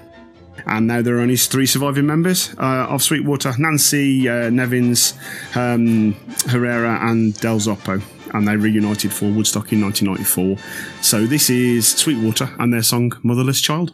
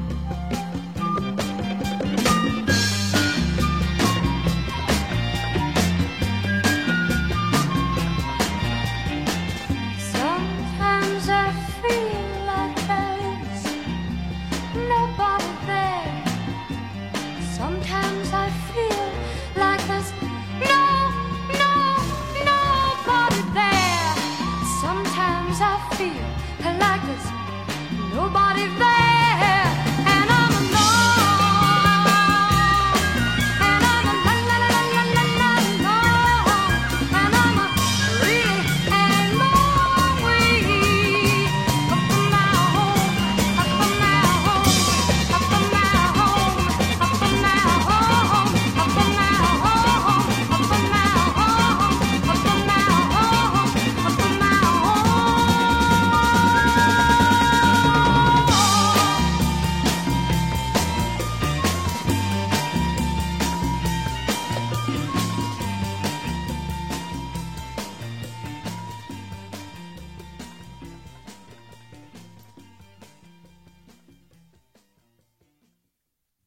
So that was Motherless Child by Sweetwater. That's really all I've got to tell you about that. It was just one of those things that popped in my head as I was drifting off to sleep. Who opened, or which band opened Woodstock, and now you know. Sweetwater it is. Richie, what do you think? Had I not been told this was Sweetwater, I would have sworn that it was Jefferson Airplane. I know exactly what song you're going to when the truth is found to be lies. It smelt a lot like that, but this had more like jazzy inflections in it. I'm going to assume this has been remastered because there was some interesting production in that I don't think they'd have been able to achieve in the 60s. Yeah, it's been remastered to death. Yeah, but great song though, great song. Sorry, Emma, I interrupted you. What was you saying? No, I was just about to say the same thing. It's so funny. I mean, I love Jefferson Airplane. Like in the first iteration, Jefferson Airplane. And, their performance in Woodstock where they did White Rabbit is like, I've seen it millions of times. I just think of it as like one of the most iconic performances of all time. So, it definitely gave me so much of the same vibes. I mean, it makes sense. It was the same festival. So yeah, very cool. I suppose the thing is, Motherless Child is, it's a reworking of a song from, the 17th, 18th century. So is White Rabbit just the same? It's a reworking of the same sort of rhythm with the different, inflection, a different story to tell. That's the sort of thing. Either way, I thought it was an interesting story, and I'm glad I found it. And now I know who opened Woodstock. Yeah, Mike. Well, first of all, I love Sweetwater. I think they're fantastic, and they remind me, interestingly, of Jefferson Airplane, I was going to say, but that's been done. And also Jethro Tull because of the flute, probably. I really like them, but I have actually, I get a bit geeky with this, if I may. Sweetwater didn't actually open Woodstock, and I'll tell you why. They were supposed to, and they were stopped by police on the way to the festival, along with actually a few other artists, and a guy called Richie Havens had to come and fill in for them. And thanks for listening, Mike. I know this. Did you say that? Yeah. It's not the first thing I said. Not at all. No, thanks, mate. I didn't think you said that at all because I was going to say hey. But anyway, I absolutely love Woodstock, and I'm sort of, every time anyone mentions it, I'm gutted I wasn't there because you've got Canned Heat, Grateful Dead, Janis Joplin, all these amazing people played different parts of Woodstock. I've got to be honest, it looks like fucking hell on earth to me. Oh, it just sounds so good. Yeah, I'm so happy I wasn't there. I just would have had the best weekend ever. And there was the whole thing, there was a thunderstorm, wasn't there, on the Sunday? And so oh my God, and the mud? No, thank you. Yeah, but Jimi Hendrix ended up playing at something like 9 o'clock in the morning to half the crowd. All right, let's talk about this. Let's talk about this then, Mike, right? 400,000 people, 1960s PA kit. Are you going to hear a single fucking thing anybody plays? You don't go, well, who knows? At least it was better than Woodstock 99. Oh, Christ. We don't talk about Woodstock 99. That was rather... I don't know anything about that. Well, that's a future episode, that one. And that one will be all about Woodstock, because that's got a shady past, unfortunately. Something happened to festivals in the 90s. Everybody lost their fucking minds and started to fucking kill each other and shit. It's horrendous. Anyway... but anyway, I love Sweetwater, and I think that's amazing, and I'm delighted you played it, and I didn't hear you say that thing in the first line. So. Yeah, thanks, mate. Thanks for listening. I mean, I thought I was listening pretty hard. Well, never mind. And Emro, so I mean, you've already told us everything you wanted to say, really, haven't you? Yeah, I have. Yeah. Anything to add?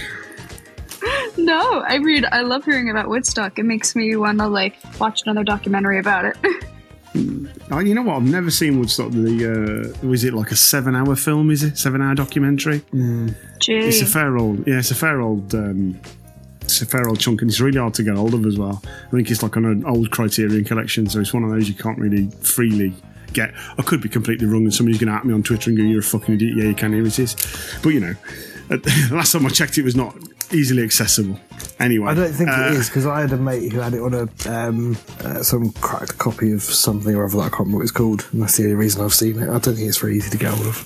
Richard, have we heard what you wanted to say? Have you said anything? Yeah, have you? I said Jefferson Hour playing. It was a great song. It had jazz inflections and shit like that. Yeah, Mike totally threw me by just not listening.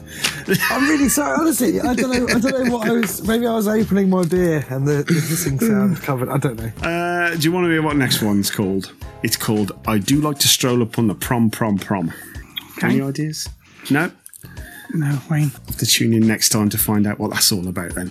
So that was, I don't know much about history.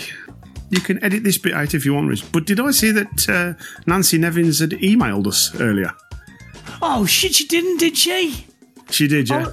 I was trying to get. I was trying to get an interview with her for the section.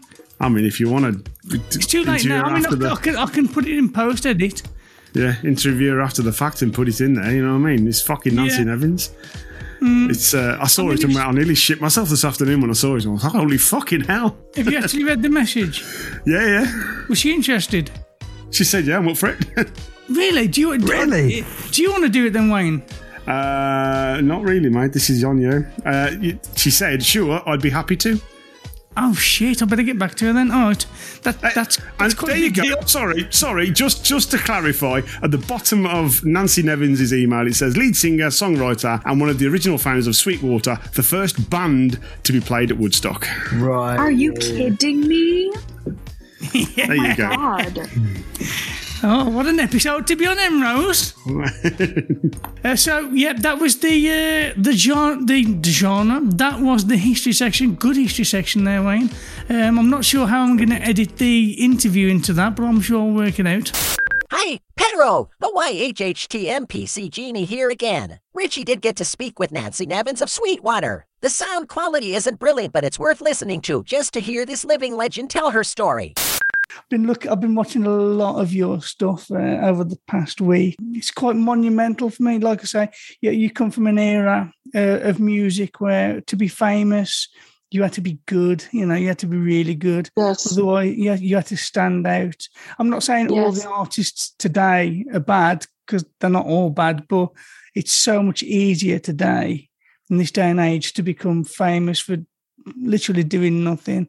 You had to work hard to get to where you got to, and your name, Nancy, in different places on the internet, it's Nancy with an I, and then I got your email, and it's Nancy with a Y. Was it a stage thing that you did to put the I on the end? I just did it a long time ago when I think I was in high school when I did it. It was just to be different. Nobody was doing it then. Yeah, it did look cool, didn't it? Because nobody else would have had an eye on the end if they were called Nancy. So it did stand out. They do. Yeah. Nancy, like I said, we're a podcast about lesser known music by lesser known artists usually. So this is a bit different, but we kind of give a platform for good artists. And in the podcast, we have like a history section, and we've been looking at Woodstock. And obviously, Sweetwater, you were meant to be the first band, the first people to play, but you were delayed and you ended up being second. Is that right? No, we were the first band, but we were the third act. The first act was Richie Havens. The second act was Swami Satchidananda. Both of them are dead now. And then the third act was us. Okay. Yeah, so you were the first band. There's a lot of speculation, a lot of different stories all over the internet, and that's why I'm really enjoying this. I'm getting it firsthand from the person who was there. And I mean, it was such a long time ago. Do you remember much of Woodstock, or is it like all a blur now? It's. I don't remember much. I remember scenes You know how you remember scenes from your life? Yeah. Just odd little moments. That's all I have now. Did you know at the time that what you were doing was going to be as monumental as what it was? Did you realize how big No. of an event it was going to be? Well, I remember that we were very stunned by the sight of the crowd. From the Yeah. stage, the crowd was huge. I've never seen anything like it. And there was, what, like 400,000 people there? Yeah, all the way as far as the eye could see, there were people. And that was shocking. But that is the only idea of what are we doing here and what is this? And nobody had, it was basically kind of annoying, Woodstock, because it was very chaotic. Yeah, I can imagine. And like my friend said when we were recording the podcast, because one of my co-hosts said he'd love to have been there. It'd have been amazing. And my other co-host said no, it'd have been a nightmare.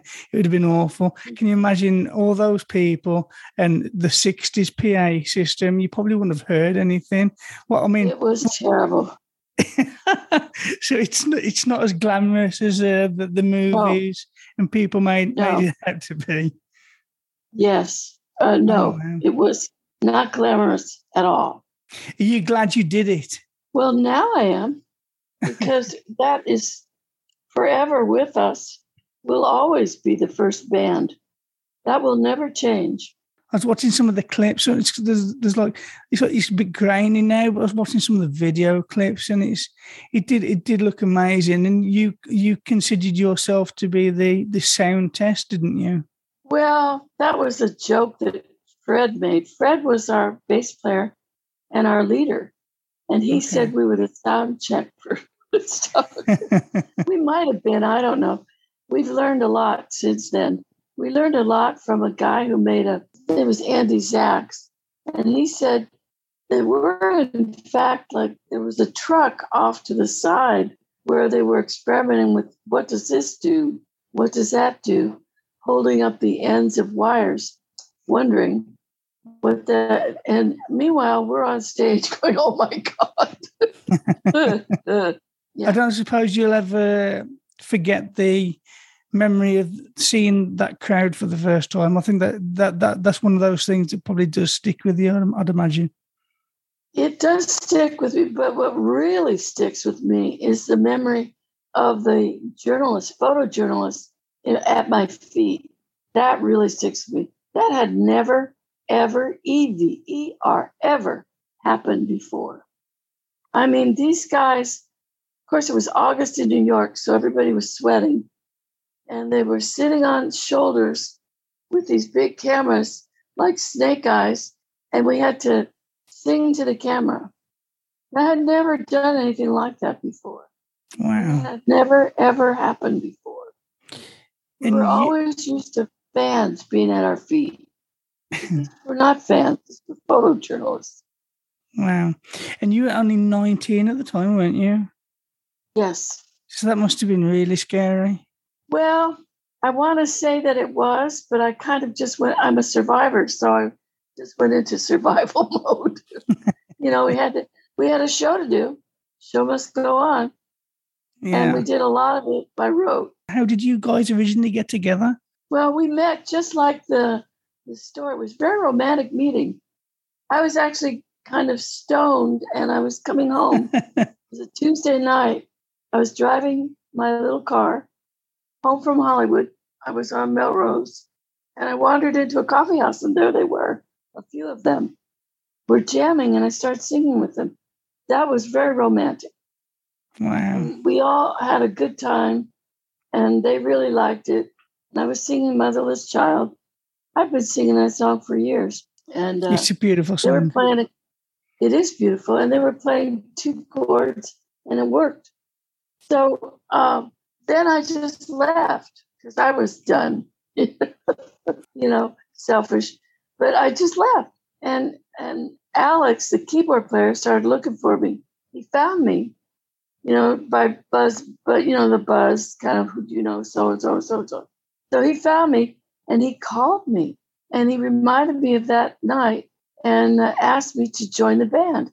So there were 26 of them at the time, and they were called Jaywalker and the Pedestrians. Become kind of a common name now. Every town has one. But at the time, they were the brainchild of a guy named Bob Barbosa. And he had this idea for world music, which even that term wasn't invented yet. Fusion wasn't invented yet. But this guy had that idea. And he put together all these musicians.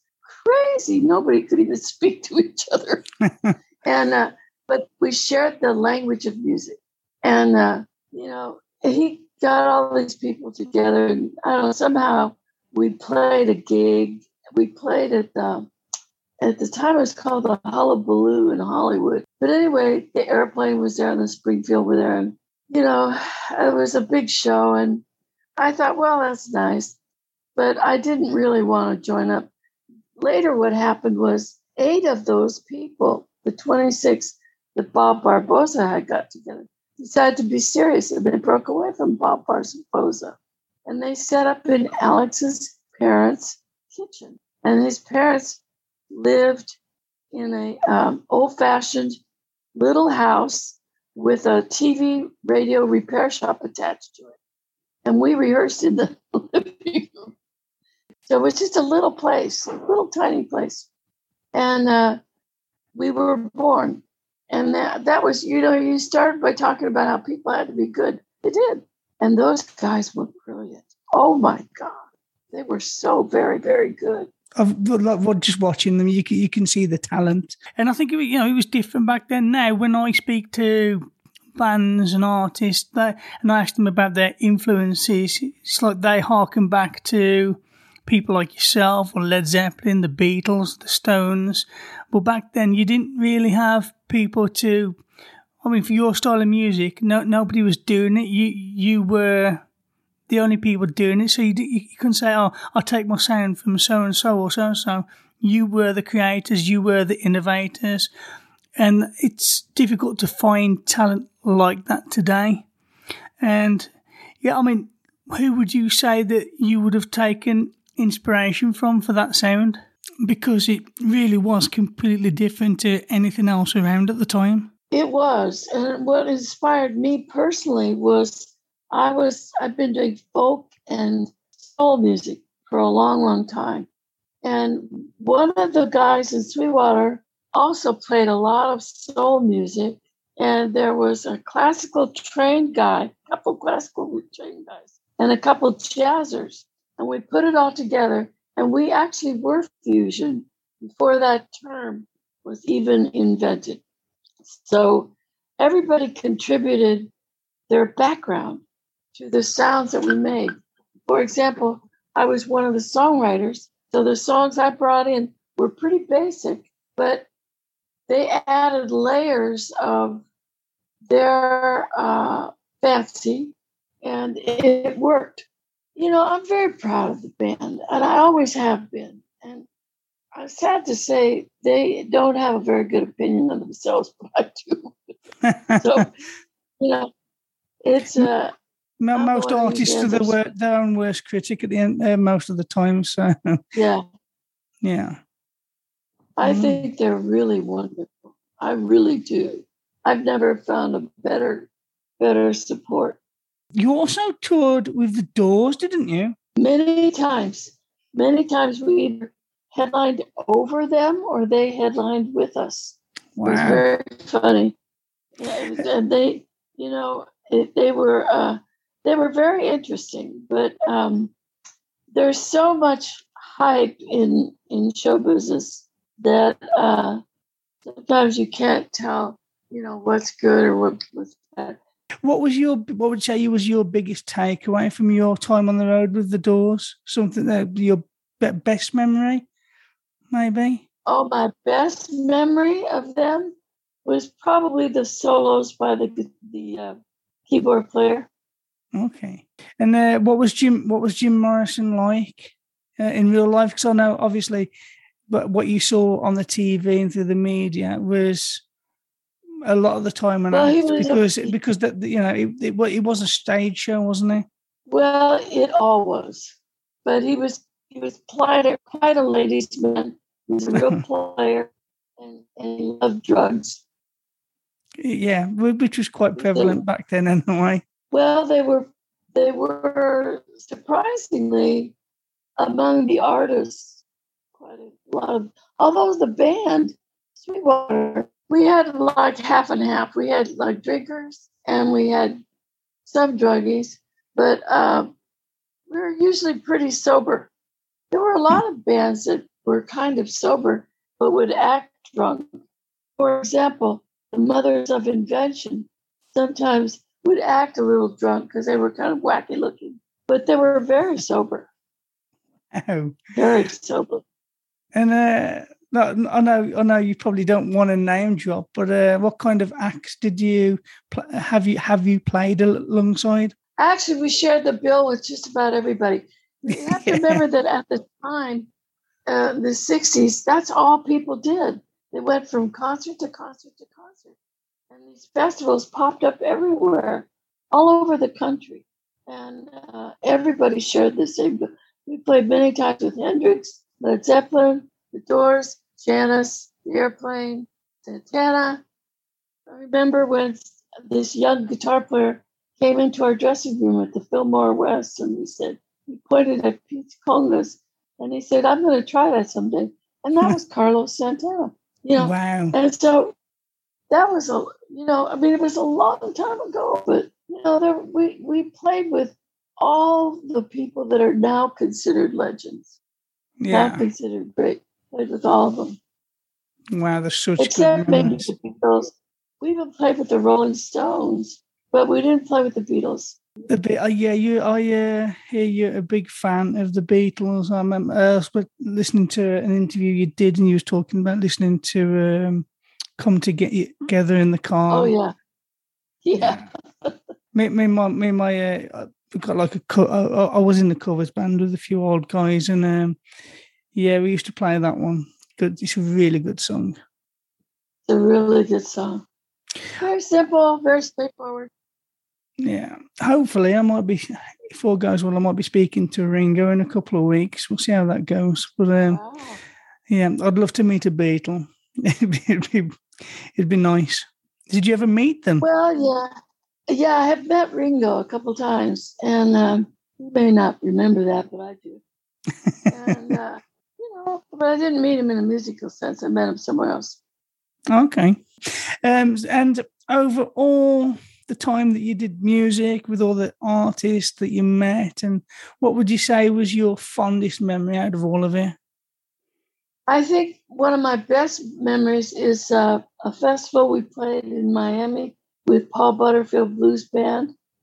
There were a lot of people there. It was in Miami Pop, and that was one of my favorite gigs ever. Wow. See, most people would think you would say Woodstock. No. I had a terrible time at Woodstock.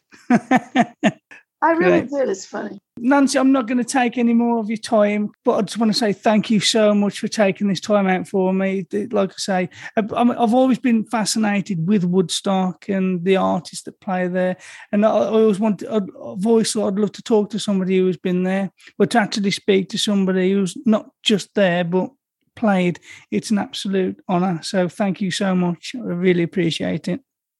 Thank you, Richie. You're very kind. Let me give you one more thing before we go. I'm one of 5 women. There were only 5 women who played at Woodstock. And I'm one of 2 that are still alive. The other one is Melanie. She was a singer-songwriter. She played on Saturday. And the rest are retired or dead. So there you go. Let's hope you have many more years left. I'd like to see you do, and I think it was 2019, you did a reunion. We did a reunion in 2000, actually. We made was it 2000? Called Live at Last, yeah. It's called Live at Last, and we recorded it in 2000, or about 2000. Yeah, was it 2000 or 2005? I can't remember. It was a really good gig, Live though. At Last. Well, it was. Yeah, it was actually. It's actually very good.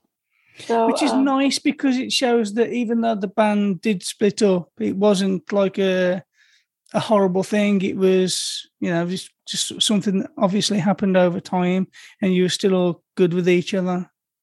Well, people died, which made a big difference. So yeah, I can imagine. imagine. We lost about half the band to death, so we had to replace those guys. But we did. We even went back east a couple years ago for a Woodstock festival, and we had to find another cello player and flute player. We did, and they were wonderful. And Fred wrote charts for them, and Fred, of course, is a classical trained musician. He wrote charts for them, and they had a ball. Because the music is good. This has been one of those moments. I don't know if you ever watched Wayne's World, but there's a scene in Wayne's World where Wayne and Garth meet. What was his name? He sang Poison. I know who you mean. Yeah. Alice Cooper. Yeah, So they meet Alice Cooper and they bow down and they say, "We're not worthy. We're not worthy." And this feels like that kind of moment for me. I feel like I should be bowing down saying, "I'm not worthy. I'm not worthy." So thank you so much for your time. You've been absolutely amazing. And you're welcome. Yeah, bless you. And all the best. Back at you, Richie. Quite exciting, then, actually. So we all react as if we've heard the interview. See? I can't believe that we got to speak to her. That is amazing. Wow. That's incredible. Absolutely. I am freaking out. What a legend. What a total legend. It's probably the biggest band celebrity we've ever had on the podcast. Yeah. Okay. Anyway, whatever. We're going to move on to our final section now. God, she's in the same episode as you saying jizz and me saying I want to make a 6-filler salary. Shit. Wow. Shit. I can't. Imagine she listens to it back and is like, what did I say yes to? But in a good way. Wait, what do we say then, Rose? We're legends. You are legends. It's all in context, so it doesn't matter. Yeah, it's all good. Right, most of all this will be edited out anyway. We're moving on to our final section now. Our final section, which is the Artist Spotlight.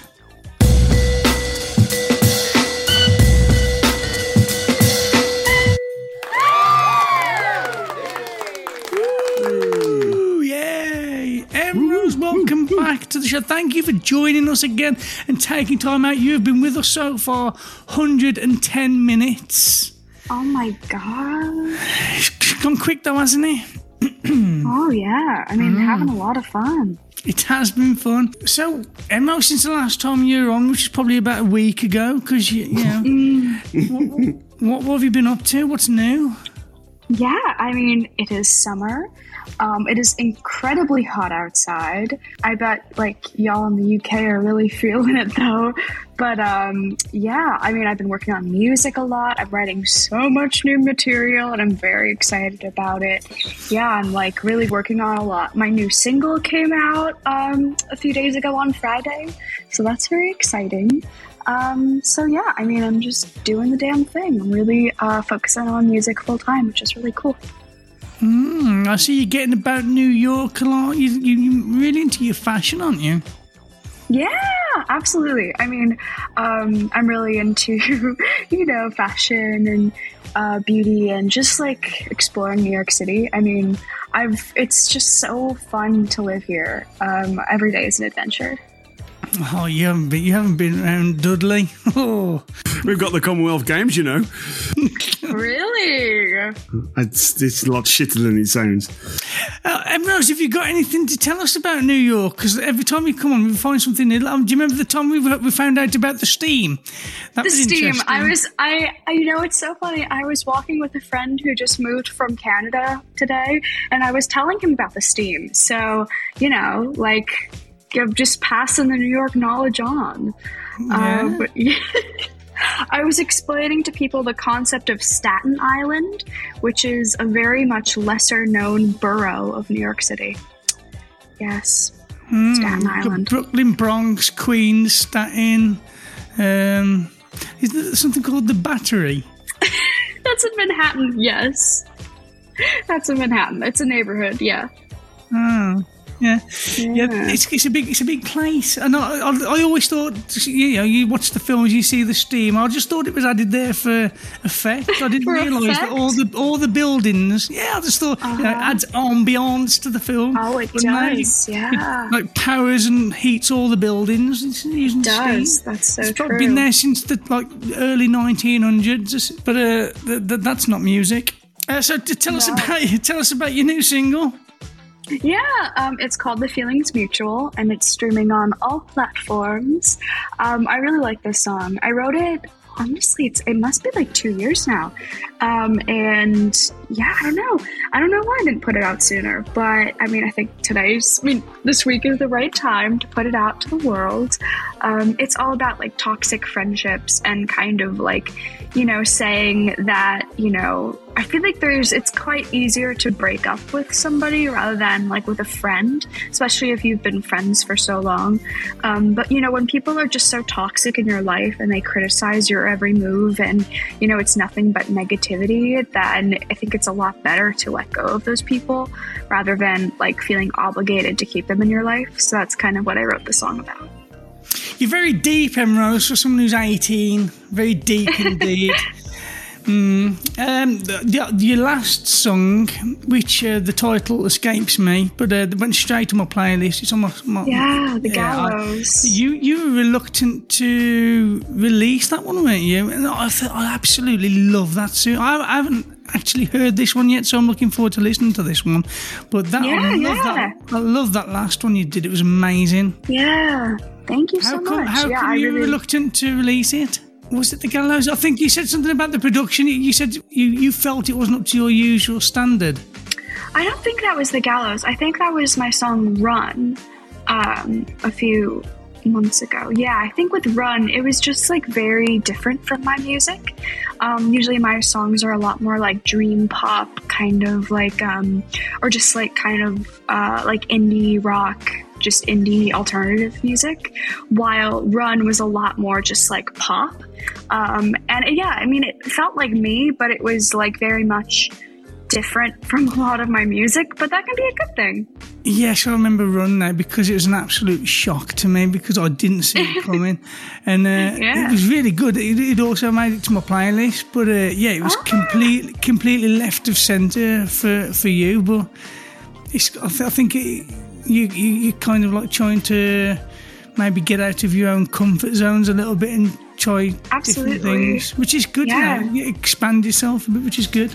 Yeah, some of my newer songs have like more of a folky vibe and also more of like a hip-hop beat vibe, which is very interesting and cool. I'm always experimenting, writing new songs, doing different kind of styles of production, so it's really fun. So yeah, we're going to play out with that song. We can play out with The Feeling's Mutual. Emrose, we're gonna cut it off there now because we have been going for ages. I just want to say thank you so much for joining us. It's been an absolute pleasure. We've had such a laugh. It's been really good. It was so fun. Thank you so much for having me. Look forward to hearing. Have you got anything else coming out this year? Oh yeah, I mean, honestly, lots. Like, again, I'm working on so much stuff. I'm planning to play more gigs in the city, so always new things coming. Hopefully, an album or EP soon. It's just all about getting the right, it's so annoying. I just wish I could put out music and just have it out in the world, but there is so much behind the scenes things that just make it so much more complicated that I wish weren't there. So yeah, I mean, yeah, so I have so many songs. It's just all about getting them out into the world. Yeah. Weren't you recently contacted by a big label? Was it an independent music group or Sony or someone like that?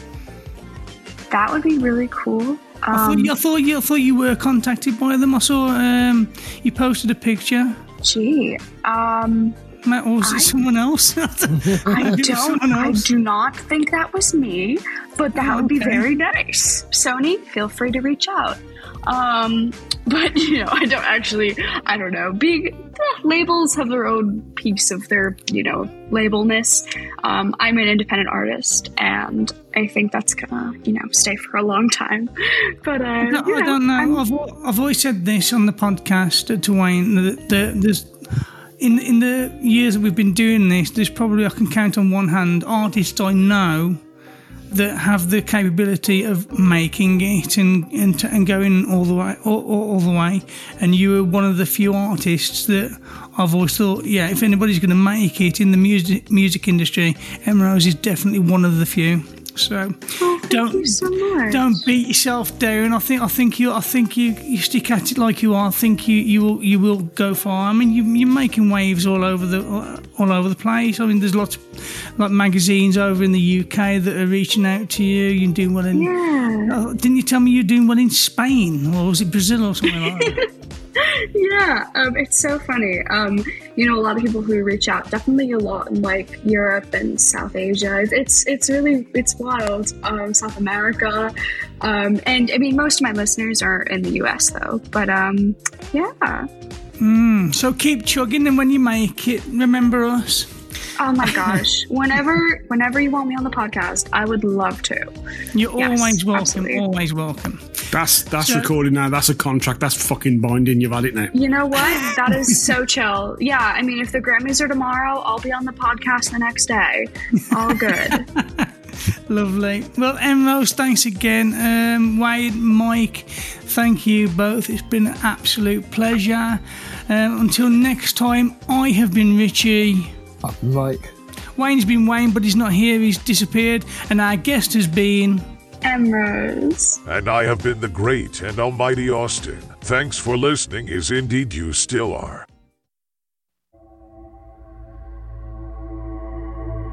You make me out as your storybook villain, and you say I'm not worth an ounce of forgiveness, and you take what you want from a time where all I did was try.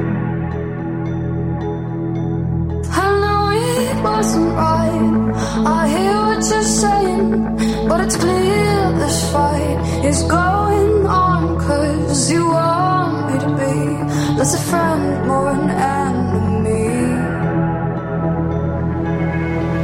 And it hurts me, oh it's not fair that you can hate me, but swear that you care, you can say what you want, oh the feeling's mutual.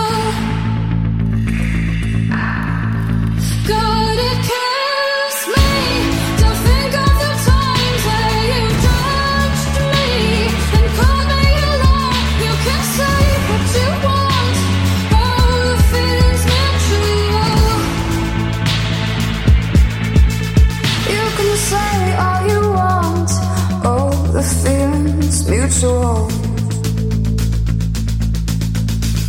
So I stayed away, calling you at only fan flames. You won't take away the life I've made and criticize who I love. But you had to cut to my life's in pieces. Does it terrify? I'm getting some without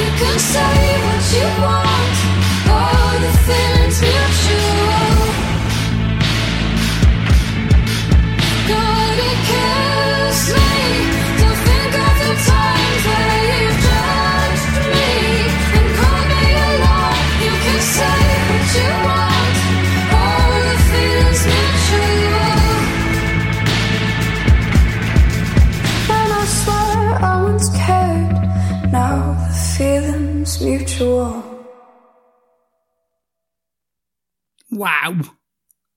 Goosebumps. Really? Yeah, every time. That was phenomenal. Yeah, the production on that. I love that those industrial like drums in it as well. Really good. Oh, you never fail to deliver. Never. Amazing. Thank you. Are you there, Wayne? Sorry, I'm having microphone trouble here. I'm here.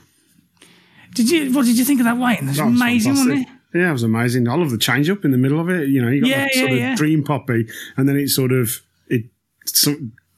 like an indie bass line coming halfway through. Loved it. You talk about how you're an independent artist, and that didn't sound like an independent artist to me. And you can understand why I say if anyone's going to make it in the industry, it's going to be Emrose. I mean, that's the kind of thing you get from Emrose every time. You never always an absolute fucking belter. So that's your first experience with Emrose, Mike, as a host on the show. What did you think? I thought it was absolutely fantastic from start to finish. I was completely captured. I don't know why. I sort of wasn't expecting, having spoken to you for the last 2 hours, I sort of didn't think you would go that kind of dark, because you seem like, quite a joyful person.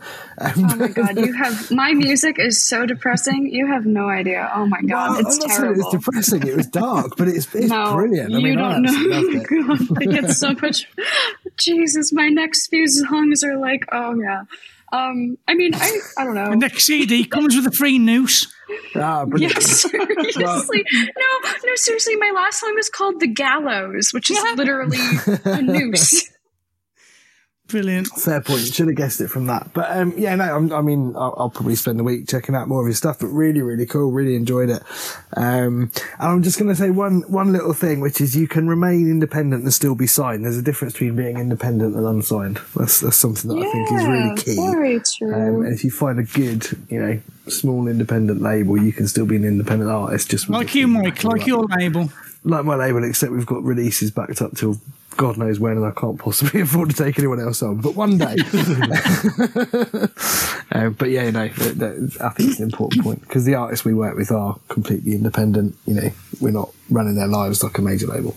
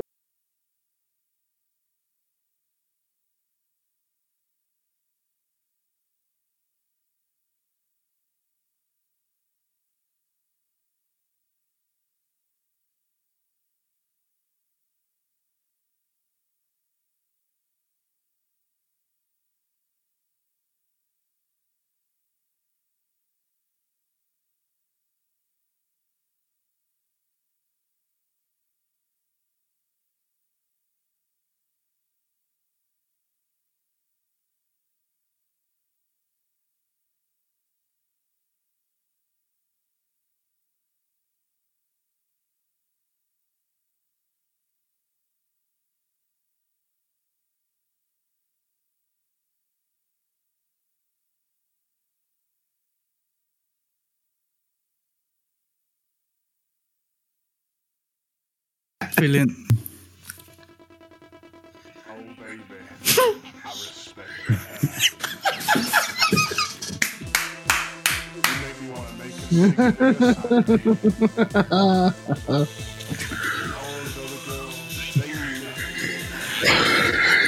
Oh, God. Oh, my God. You'll let me take you to church on a Sunday. Fuck's sake!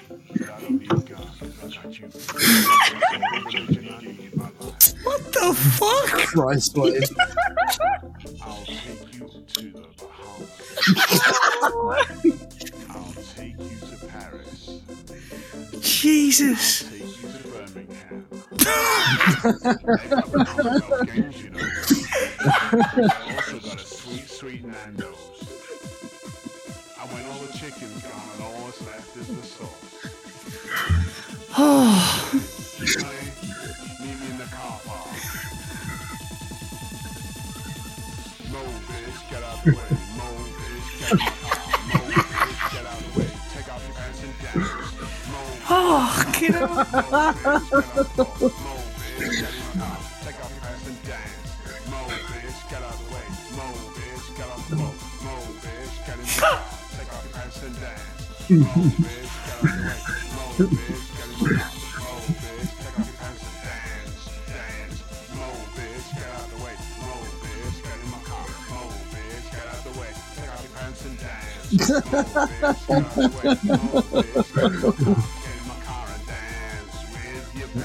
Oh. Fucking hell.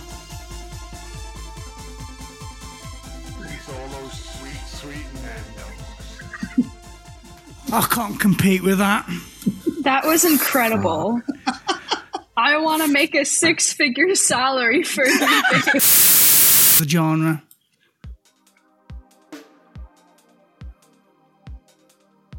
Nice. It's good. It's good. Good start.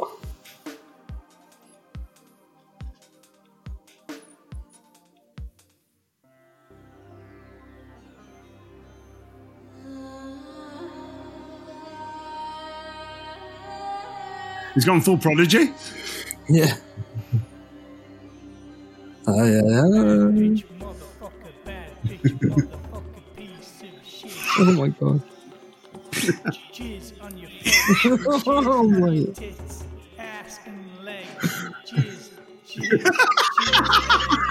Oh, no.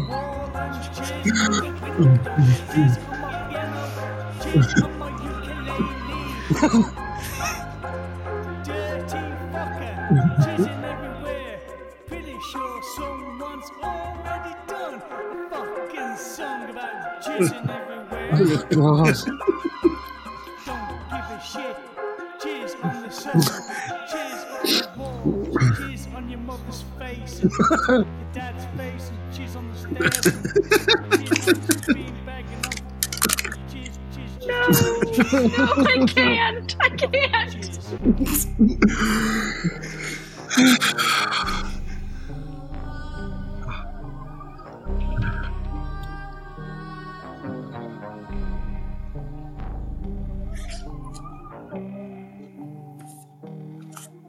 Sticky thigh. Oh,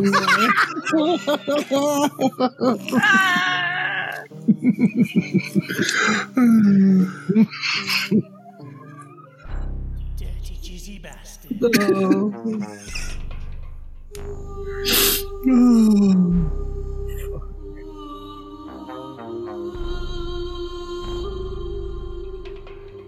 Jizz bomb.